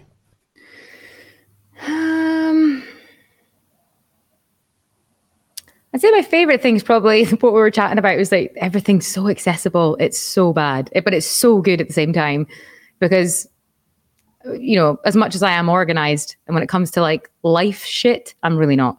So when you're like, fuck, I've run out of this and fuck, I've run out of that, and it's 10 p.m. and you're just like, oh, InstaShop. Yeah, that's the best. Bad. Least favorite. Let's say least favorite. I'd probably say the driving. I mean, I love driving first and foremost, but when I go back to the UK, I am swiftly reminded at how courteous UK drivers are. And then I come back here and I'm just like, it's like eat or be eaten on this road. You're like, just go. Don't think about letting anybody else out. You're never going to drive anywhere. So I'd say probably the driving's a bit of a shitter, but you get used to it. You're always in competition here. Yeah, it's the me first mentality is what it is. If you're signaling, if there's a tiny gap between you and the car in front of you, if anything is open to anyone, they will take it. That's basically it. Me first, yeah, exactly. And that's the thing is that mentality out with the roads as well. That's what pisses me off. It's like when you're in like Carrefour or whatever, that's how I pronounce it. I don't think that's right. Carrefour or whatever it is. And you see, it's like a sense of entitlement people get sometimes when they come to Dubai, where, for example, they've been working in their own country, wherever. For example, the UK is a perfect example of it, because I've seen it with people. They've been working in the UK and they come over to Dubai, and their salary is higher and their status is a bit higher when it comes to their job, and they kind of, instead of embracing that and kind of using that as a catalyst to do better in your life and save and just generally, as we were saying, just not be a dick to other people. Sometimes people go the opposite way. Yeah. And they have what is like a sense of entitlement. Yeah. And they kind of unleash that on people, like someone at the checkout in Carrefour or the bag boy, or, and they're just super rude to that. I cannot stand that. I literally will shout at people in Carrefour. And I'm like, what gives you the fucking right to talk to that person just the way you did? Do you think you're better than them? Like, that's one thing that, so even though on the roads, there's that, when you see it in person, it just pisses me right off. I think it also applies in a lot of ways to a lot of people I met. I don't know if I'm reaching here, but there are a lot of people I met in the music scene here that applied that same entitlement to their music. And okay. I've met a lot of musicians from Dubai that are like, they're using the badge of Dubai and the fact that they get to play a show here and there in Dubai as like, I don't know how to explain it, man. I don't know how to explain it without dropping any names. You gonna get in trouble. Because all the examples have people in it. Shit. But you know what I mean? Like, there's a thing, there's a status when it comes to this city in particular. And you could either use that to your advantage, like Svengali does. Svengali says Dubai-based metal band because we want people from outside of Dubai to be like, oh shit, we heard of this weird country called the United Arab Emirates, and we know a little bit about this word Dubai. A lot of the outside world just knows the word Dubai, but there's a lot of people that like believe in the hype, if that makes sense. Yeah, it's true. They buy their own bullshit, and kind of pass that on to everyone they interact with. That's kind of another downside for this place. No, I agree with that. I swear it comes from a base of insecurity. It does. Everything stems from that. Yeah, and they just project their insecurities narcissistically onto others. So Polar Cat is in chat saying, I moved there in 2008. Then the financial crisis happened. I love that period. Rent went down significantly and population dropped. I worked for 3 years in digital advertising agencies before I got my freelance license. It was fun, but towards the end became so expensive. It was ridiculous to stay. Polar Cat, what were you in the media freelance world? To me, I need a fucking drink. When do you not need a drink, bro? Well, here's to you then. Cheers. I know. Cheers. Oh, I'll get mine. Grab a beverage.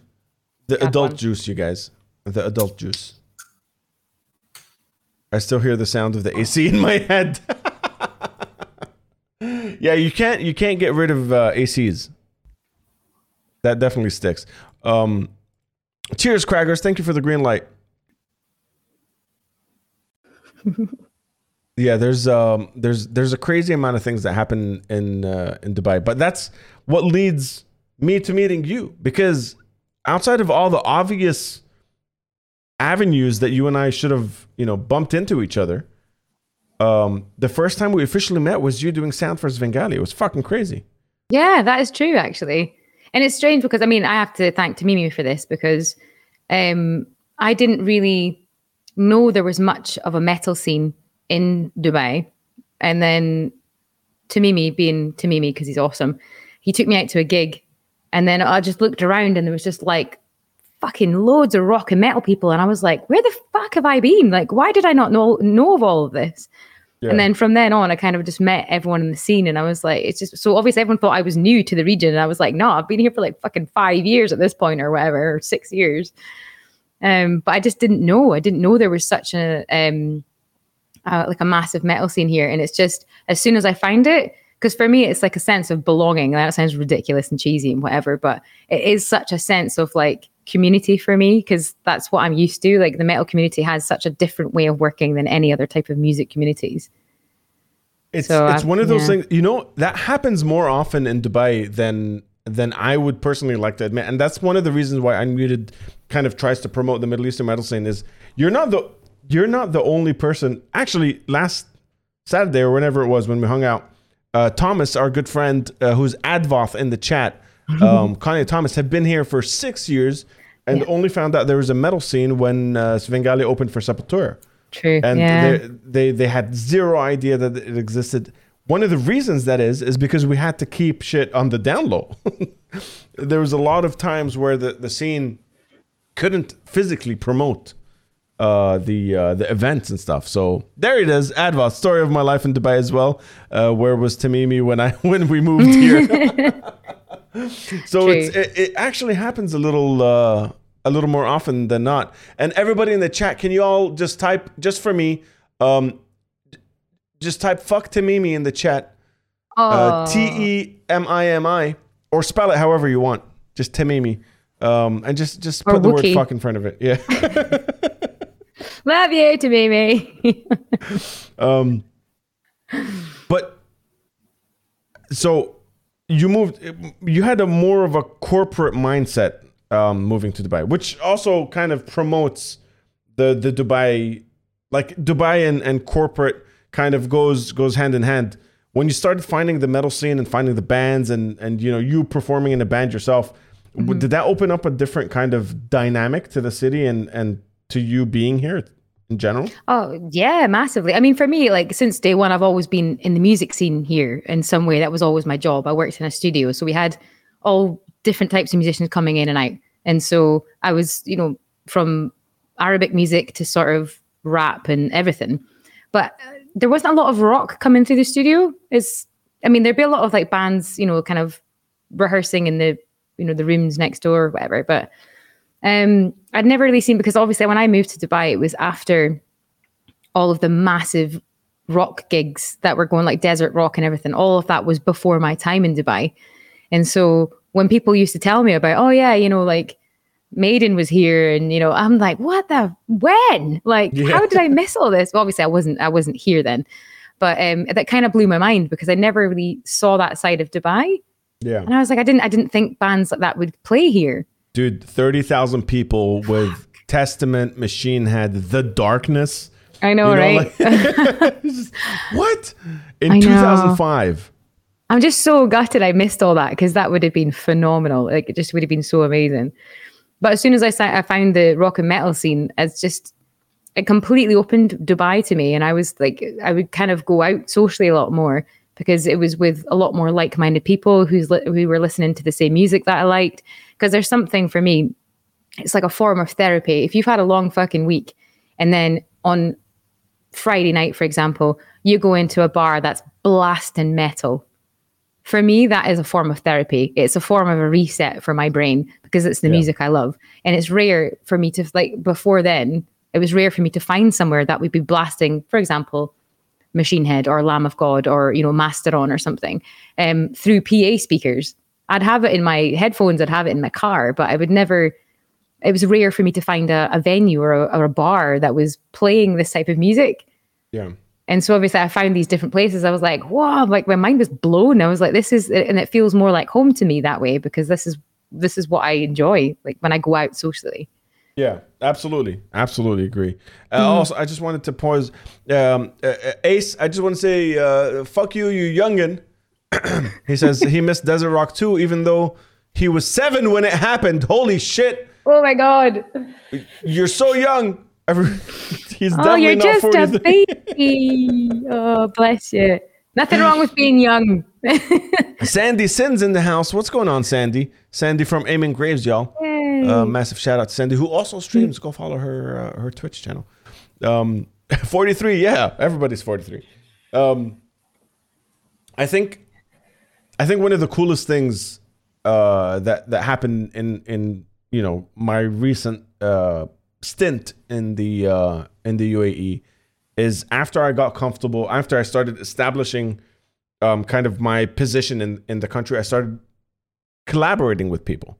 Be on film projects or editing stuff or music.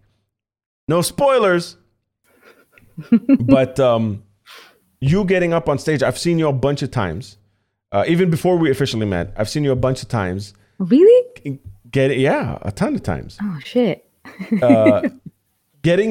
You play with a ton of different people. I've played with the same 3 dudes for the last 10 years. I know when someone farts on stage, I know who it is. Like you're like, that is the pitch of, yeah, that's Ali Fart right there. I know that's him. But you jam and play and sing with a lot of different people, where you just have to kind of get up and vibe with them.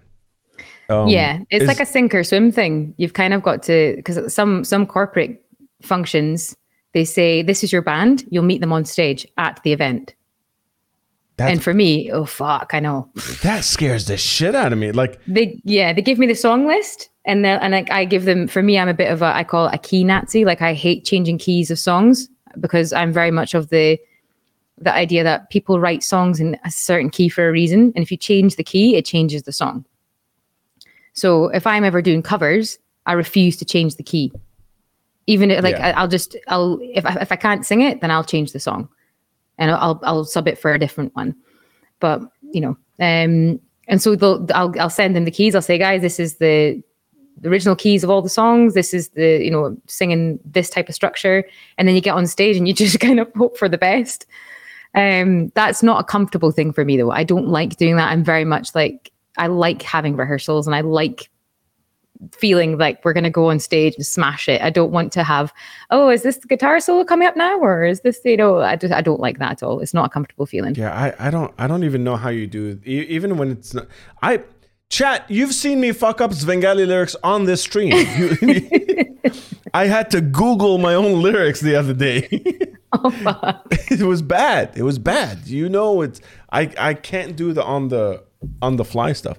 Lord Zeppelin, what's going on? Welcome in. He says you were 16, so it's not that long ago. Listen, man, 16 is not 7, at least. I fuck up my lyrics all the time. From Sandy Sin. Sandy, your lyrics are complicated. You need a fucking dictionary to read yours. Mine are like, I love my friends, I love my family. Now drink. Yeah. Cheers. That's my entire discography. Kamikoze, welcome in. Yeah, it's crazy, and I'm gonna spoil it. I'm gonna spoil it a little bit because it's gonna be a little while before it comes out. But you and I got to work on some stuff together. Mm-hmm. We got to work on some stuff together, some music stuff together, and I got to see like the full range, because I don't know if you guys know this, but go check out. Put your hands up exactly to me. Go check out Sheena's Instagram, because you do Harmony Hot Seat. Oh yeah! Oh fuck yeah! It's been a while since I've done one of those. I need to do another one soon. Fuck. There's that's kind of you live at primarily the Hard Rock with Distillers, and Harmony Hot Seat is kind of my introduction to you. Then I saw you at the Svengali show where you did our sound. The best fucking sounding show I've ever played. I'm genuinely. You can check out the Svengali Instagram. We have that. The Harmony Hassas? No, it's not the Hassas. Hassas. That's a great name though. Harmony Hassas. And then I thanks to Tamimi again. Fuck Tamimi in the chat. We started contemplating working together, and then we eventually got to work together on some music stuff. And I saw the full Sheena, if you will. And all her warbly glory. Yeah. No, but it was there's a lot to unpack. There's a bunch of different things, and you've not only jumped on stage with a bunch of different people, you've not only had your own band, you've not only done that, but there's a character, is that the right word, chat? I don't know. You know what I mean? Like there's a quality that's 100% you, based on the insane, unique journey that you've built so far. And I think you hear that. WTG? What the fuck does that mean? What the god? What the god? What the garbage? What the garbage? I don't know. Way to go. Okay. Way to go. Sorry, I'm so not young. Like for me, I'm like, I don't know what these mean. Yo, TYT, guys. Fuck. But yeah, is how I don't know how to phrase the question without saying obnoxious, but like how do you navigate all the different things? Like how does that happen? Well, as in all the different, as in from singing to sound engineering to all this sort of stuff. Yeah, and building it in a city like Dubai. Like how do you feel about you here right now with everything that you've achieved in Dubai in the last 8 years? I think in Dubai, because there's lots of production companies in Dubai, don't get me wrong, but how do I word this without offending anybody? There's like a taste level or a quality level that always comes into question in this region. That's why I was struggling with that. I'm trying to say it without Yeah, I don't know how to. How are you better than the rest, Sheena? Like, I just don't know how you sugarcoat it. There's nothing like, for example, last week, for example, I was at a gig where I was performing, and they're like, "Oh, we have an in-house sound engineer." I was like, "Oh, fantastic, great, okay, cool." And then this lovely man comes up, and he just stood next to the desk, and I was like, "Are you doing our sound or?" And he was like, "Oh, well, what do you want me to do?" And I was like, "Oh, for fuck's sake!" And so it's a quality level, like, and it's also a care level. For me, I love my job, like I genuinely love it, and I give a shit. So I want things to be as good as they possibly can be. Yeah.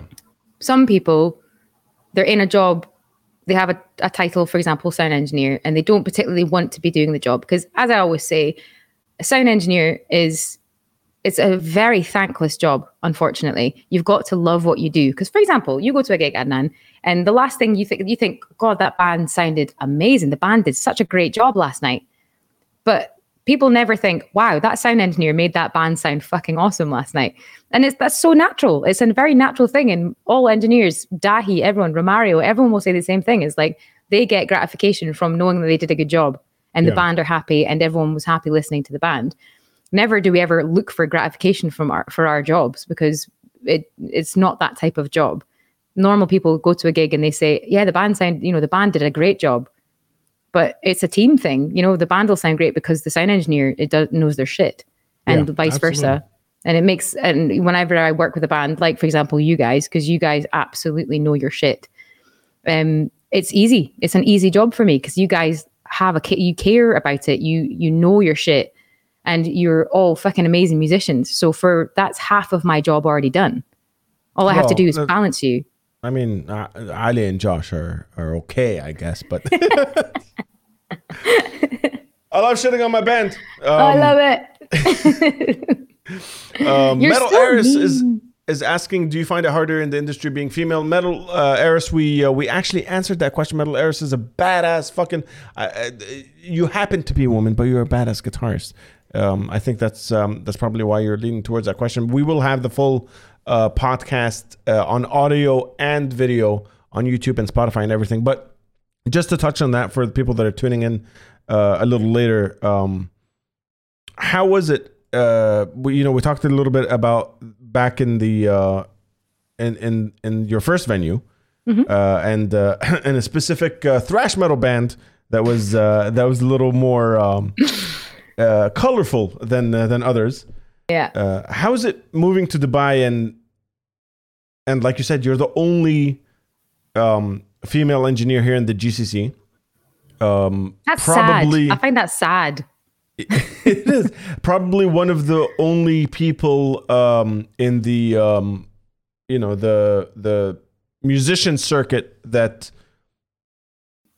wears her, like, honestly on her sleeve. Is that what's the saying, you guys? Where's what on my sleeve? Honestly, on my sleeve. Yeah, that makes sense. You know what I mean? Like, you are who you are. You're not you're not picked out from a crowd and then made to sing, which also happens. But do you find it harder being female in the industry? Yeah, I mean, it's like what we were saying earlier. It's like you go into on the technical side, for example, you already go in. Heart on your sleeve. Heart on your sleeve is usually the phrase, but honesty on your sleeve works too, though. You're being kind. See, Derpy yells at me in the chat. Yes, Derpy. Yeah, like when you go into any technical sort of situation, from my experience in this region, it's like, because you're female, you're already going in on a back foot. It feels like sometimes. So you kind of turn up to a gig and they're like, you kind of got to go through that normal thing of, oh, you're the sound engineer. Oh, okay. And I'm like, does it matter that I have breasts? Like, does shit not matter? Like, who gives a shit? If I know my shit, I know my shit. It doesn't matter. No one's pushing the fader with the dick. No, I know. Exactly. Well, some people might. Who knows? But I'm sure Dahi probably did that at some point. Massive shout out to Pinky. You guys know him as Pinky in the chat. He comes here often, but Shout out to him. I miss him. He's just such a lovely lad. I miss him so much. I'm so fucking proud of him too, what he's doing at the moment. He's absolutely smashing the gig scene in the UK at the moment and touring in Europe and everything. It's amazing. Absolutely. What's next? What's next? You know, we talked about, I touched on, I didn't even talk about Harmony Hot Seat and the stuff you're doing for yourself, like self-produced, self kind of promotion things that you're doing on your Instagram. What's next? Where are you going to expand that? And please, !guest, and go follow on Instagram right now. You guys are in for a surprise, because the first time I saw the Harmony Hot Seat, I was like, what? How's she doing this shit? Still my favorite one was Lamb of God. I put a fucking gospel choir behind fucking Lamb of God. It was the fun. I was laughing whilst I was filming it. It was so funny. But weirdly enough, it totally worked. That's why I was works. like, they all work. That's the thing. It's so weird. Honestly, I started Harmony's Hot Seat because it's songs that I love. You know, it's songs that I listen to all the time. And for me, I've got a weird brain when it comes to whenever I listen to songs, I hear harmonies before melodies. It's really quite weird. And so I just wanted to see what it sound like. And so I think I started with the Architects one, which I just did randomly. And there was a really beautiful sort of like crescendo in one of the songs. And so I decided just to add like some layers of harmony just to see what it sound like. Cause I heard it when I was listening to it. It wasn't in the track, but I heard it. And I was like, okay, let's see what it sounds like. And then I kind of went from there. And then never in my wildest dreams did I ever think the actual, like the response to Harmony Hot Seat was absolutely mental. Yeah. I didn't expect it, because for me, I wasn't doing it for any sort of like, I'm terrible with social media, but like for me, it wasn't for any sort of like social media gain. For me, it was just purely a passion project. Mm-hmm. And so I just started, and I tried to find to get requests from people, like to try to challenge me and see if I could, if I could add something to these tracks, and I'd try and pick like the hardest type of like music. For example, Gorgon's favorite shoegaze style bands, I try and pick like Kowloon, Walled City or something, or like ISIS, the band. Or, I'd try and pick something that wasn't particularly melodic, and I'd add something melodic to it just to see what the sort of the contradiction would, sound like, or the contrast, sorry. And then not only did, people were so supportive. It was amazing, honestly, absolutely amazing. And not only were people like that follow me on Instagram, like friends and everything, they were so supportive. The bands themselves got in touch. Yeah. And that, honestly, when it comes to social media, that blows my tiny brain. Like it's just so accessible online. It's ridiculous. And so when the bands themselves started to share my little Harmony Hot Seat videos, I was like, this is mad. And it transpired to like one of my favorite bands of all time, which my old band, The Great City, back in like 2008, 2009. One of our biggest influences was this band. I won't name them just because it's not come out socially as in social media yet, so I can't say anything about the band. But it's literally one of my favorite bands of all time. And I put a video of theirs up onto Harmony Hot Seat onto my Instagram, and then all of a sudden I got an inbox from them, and they were like, "Holy fucking shit! What is this? This is unreal. This is amazing!" And after having chats with them and stuff, and sending them, the files of what it sounded like, I'm actually working with them now on a track. Oh shit! It's blown my mind. And these are like, and what's really sweet is like, they're just the nicest guys. And so we chat every so often about random shit. And then, they comment on some of my, Harmony Hot Seats and stuff. But like, by the end of this year, there will be a release from this band, which are one of my favorite bands, featuring me. It's fucking mad. Like, oh shit. Oh shit. Wait. I'm gonna mute you to the crowd. I'm gonna mute you to the chat, but have it available in my ears. Just cover your mouth like this and tell me the band name. You're mute. Yes. Okay. Cool. Oh yeah, I just moved my hand away. I was like, yeah, I know. No one read the lips. Oh, ISIS influenced me, as in the band.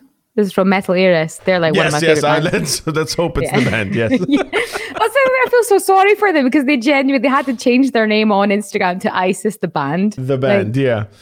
But so that's always been like a side project for me, which I just love. And it's obviously then moved on to something I would have never dreamed, working with different bands that I never thought I'd be working with in that capacity. And then, so whilst doing that, I'd also like to potentially go back and work some of the festivals in the UK again, because I've been out of that scene for about 6 years now. And I kind of have that itch to go back again and sort of get back on the roster, which would be quite fun. Yeah. And lastly, unfortunately, the company I was working with, which were amazing, like my team were incredible. The company went under a month and a half ago. Is it a COVID thing? No, it was the CEO was a tool, an absolute tool. That's what it was. The CEO, unfortunately, fucked up our numbers for investment, and it was just generally a bit of a twat. So, unfortunately, the company went under, and so I decided, do you know what? I'm tired of working for knobs, so I decided to start my own thing. So, starting my own post-production studio. Wait. We need several air horns for this. First of all, Empyrean Audio, thank you for the raid. Welcome in, Raiders. How's it going, y'all? Empyrean, thank you for bringing your homies over. Exclamation point guest if you want to know more about our guest, but specifically now because we're talking about your own studio. You're building your own thing. I'm always a fan. Chat knows this of people diving headfirst into the concrete. There's pretty much. There's a special quality to just free falling. With no parachute. When it comes to like entrepreneurship and building your own thing. But tell us a little bit about the studio. You're starting your own thing. Yeah, so it's pretty much what I was doing in my last job, but I'm just doing it for myself now. So what I do is it's post-production house effectively is what it's going to be. So it'll be sound design, Foley, music composition, and audio editing for clients, for example. So it'll be for film, for TV, for podcasts, and music as well. So that's pretty much what my job has been for the past 4 years anyway here.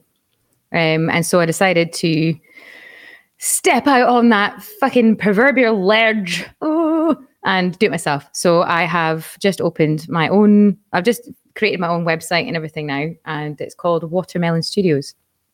Watermelon Studios. There's a story behind the name, yeah. Why? I want to know why watermelon. So for the first feature film that I worked on, this is back in Edinburgh, there was a scene where there was it was like a zombie scene where the zombie had to be punched and kicked. And you know, with Hollywood, it's never just the actual sound of a real punch. You know, even like Wolverine and his, you know, when the sort of, what do you call them? Claws. That's the one. Little knives, yeah. When his little knives come out of his fists. That's 47 layered sound effects to make that one thing. 47 different things to make that noise of his sort of claws coming out. So this is the world of sound design. And so for Watermelon, I was in the Foley room. So I was in the Foley booth because there were some sound effects that we couldn't obtain from libraries. And so one of the sound effects for punching this zombie, I cut a watermelon in half, placed a splash guard over the microphone, bless. And then I proceeded to punch the inside of the watermelon to get the sweetest sound it's like a sweetener for a punch sound. And then literally that's what I do. I was like, this is definitely my job. And I said to myself that day, I was like, do you know what? If I ever open my own post facility, it's going to be called Watermelon Studios. That's a fucking great story, dude. Please tell me there's footage or a photo of you punching a watermelon somewhere. I don't know if there is, you know, like obviously there's the sound effect that was layered into the film, but like I don't think there actually is many. I want to see footage of you punching a watermelon. That's I tell you, people go to these smash rooms and stuff. I'm like, nah, bro, just get a watermelon, chop it in half, punch the shit out of it. It's like cathartic. I swear, it's amazing. couple that Messy, with though. footage of a zombie being punched. There you go. You got great. nothing else going on. So much fun. Messy though, but fun. Messy, but fun. Yeah. Empyrean, thanks again. Now that's the kind of layering and overkill I can appreciate. There you go. Sheena, are you ready? Are you ready for this question? This is kind of how we wind down the show, Sheena. Okay. I'm gonna kill the background music real quick because this Oh, is serious. super serious. Yeah, let's get in here a little bit. Listen, you guys. Sheena, if you had a time machine, you were to go back in time. Thank you for the pink wall. Shit, I was trying to do it all serious. God damn it, you guys. If you had a time machine, you were about to go back in time, pre-punching watermelons, pre-moving to Dubai, pre-doing audio for Deftones and Machine Head, just as you were getting into music, before you decided that's what you wanted to study. Just at the very start of that road, and you had a time machine, you went back and met young Sheena right there, what would you say? I'd probably say, first of all, stop messing with your fucking hair, because I had some questionable hairdos when I was growing up, most of which were thanks to my mum. So, but I think on a more serious note, I'd probably say don't question your skills as much, because for me, I used to always question myself, always, not even so much my skills, just myself as a person. I'd always question myself, am I smart enough? Am I, sociable enough? Am I knowledgeable enough? And I'd always think I'd always try and compare myself to people, which when you grow older, you stop doing that because it's just a waste of your fucking energy. Just don't give a shit. Just don't give a shit. And it's beautiful. It's a beautiful place to be, because you always, when you're younger, you tend to compare yourself to someone that you think is the dog's bollocks or the shit. You're always like, oh, that person's so much more talented than me, and so much this or whatever the X is, they're so much whatever than me. And there is, it sounds really fake or whatever, but there is only one of you in the world, so do whatever the fuck you want to do. If you've crashed and burn, at least you fucking tried. Absolutely. It's just to stop questioning myself. That would have definitely been what I would have said to my younger self. Doubt was one of my answers too. I think there was this, and there still is. I'm still working on it, but the idea of I've stopped things that I'm now as a 34-year-old trying to get back that I had when I was 16, because I just thought there's no way I could achieve this. There's no way I could just do that and not worry about, you know what I mean? I stopped myself just purely on doubt, not because there was any obstacles in the path, but it was just purely on doubt. And, as an adult now that I don't give much of a shit, Yeah. it's much easier. It's much easier to look back. But yeah, that's a good one. Yeah, because that's the thing. At the end of the day, you're always going to be your own worst critic. There's no one in life that's going to judge you as much as you judge yourself. So and coming from give you, yourself- I've seen you where, God damn, you're harsh on yourself. I know. That's the thing. It's just, I know I need to kind of work on that a little bit, I think. But yeah, it's just stop giving a shit about what other people think, and just embrace your own individuality, because you're different from everybody else, and that's a fucking beautiful thing. Absolutely. And I wish younger people would see that, though, because it pains me when I see people on Instagram and they're trying to change themselves with these filters and shit to make themselves look like what they think beautiful is or what they think normal is. And I'm like, no, the thing that makes you beautiful is your own fucking thing, is your own brain, your own individuality, your own style. Just embrace it. But it's hard to explain that to people that are young. I wouldn't have believed that when I was that age. It's a little better now than when I was young. It's a little better now accepting people. There's a lot more conversation about it. At least now there is somewhere to look online and find maybe other communities or people that can, at least relate. make you feel not make you feel alone. When we were growing up, holy shit, there was like, I was the only metalhead in an entire country in Qatar. Like growing up in Doha, holy fuck. Yeah. Thinking that this was it for me. Like there's absolutely no one else out there that can get what I want to get. But it's kind of a double-edged sword though, because I do genuinely feel sorry for kids now, because when we were younger, there was no social media. So when you did some stupid shit when you were younger, it was not posted on social media and shown to the world, like maybe in physical photo form. But I feel like it's a lot of pressure for them, and I don't know how I would have handled that at that age. Dude, I've said this before. I would be fucking canceled if me as a teenager was broadcast anywhere for anyone. It's tough. Yeah. As amazing as the internet is for to find a community and to find, help on anything, like it's so accessible, which I think is phenomenal. But there's always, it's the instant gratification lifestyle. People post a picture up and they're on their phone waiting for someone to like their picture, and it makes them feel better. And I'm like, no, it's not healthy, Yeah. The biggest thing, listen, everybody that knows me knows that I'm very bad at replying to like WhatsApp messages, and I get a lot of shit for it, generally speaking, but that's because I don't have the bubbles that say the notification pop up on anything other than email. And that one particular thing has completely changed the way I interact with social media. Because then when you feel like opening Instagram, you see the messages, and if you're already on, that's fine. But the ping and the instant, like, I have to check now what just happened, kind of fucked with me for a while, especially in the early days of Unmuted, when I was like promoting it a little more and stuff, and wondering like, oh, is this something that we can sustain? Do people even give a shit about me talking about Middle Eastern metal and stuff?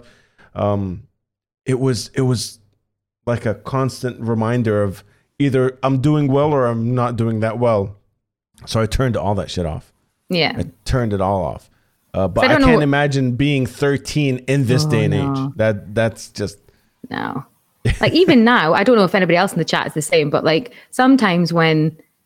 I don't know if it's an anxiety thing or whatever, but sometimes if I have like 15 unread messages in my WhatsApp, I get so overwhelmed. I feel like anxious because I'm like, I know I need to get back to these, but I don't have the mental capacity to do it. I'm just like, I just want to leave it. And I'm like, I will get back to them, but then I get more stressed because I'm not getting back to them. And it's like a vicious cycle.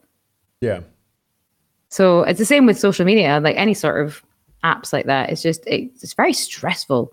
It is, and we have a little space. I don't know if you guys know this, but we have a little safe space where I'm not gonna name any names, but someone was talking a little bit about that in our safe space on Discord.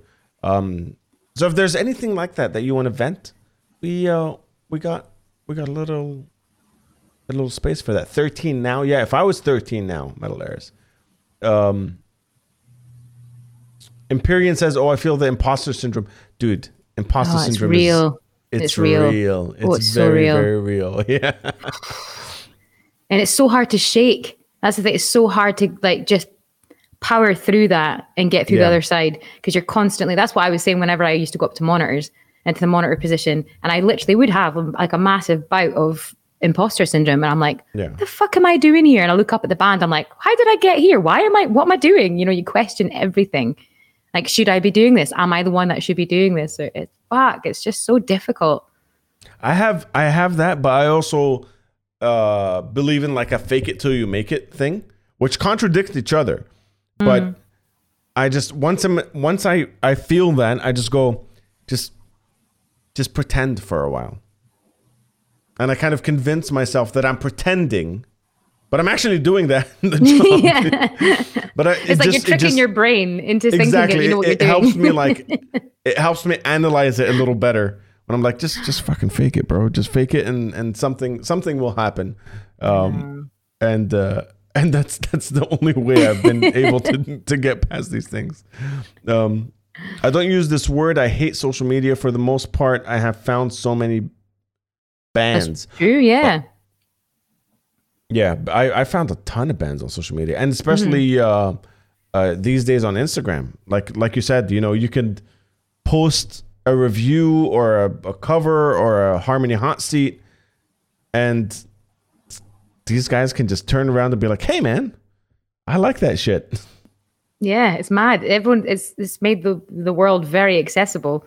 Like if you want to show someone, like a musician that you love, like you've done a cover, it could reach them. You tag them in it. Tamimi says, strong believer in fake it till you make it. It's not so much literally faking it, but more of getting through the door and learning on the way. Absolutely. That's kind of my thing as well. Yeah. Because starting is the hardest part, isn't it? Yeah. Yeah, that's what she said. I swear you need a drum fill sound. You were worried about what to talk about. We're already over, and I still feel like I have another episode in me to ask you about. Oh, that was honestly so much fun. I'm not gonna lie, I was nervous before I came on because I'm not used to really talking about shit that I've done before. So that was an experience, but I really enjoyed it. So thanks for having me, everyone. Sheena, I don't know if you know this, but the tradition around here is the show does not end until you say the words hit the outro, and that is the only way we will end the show. So I'm gonna peace out, you guys. I'm gonna say my farewells. Thank you for everything. Thank you to all the subs and the bits and the raids. You guys are fucking amazing. Sheena, you run the show now. You have the floor with the tribe. Tell them whatever you want, and whenever you're ready. Well, thank you everyone for having me, and thanks for the questions. And hit that outro.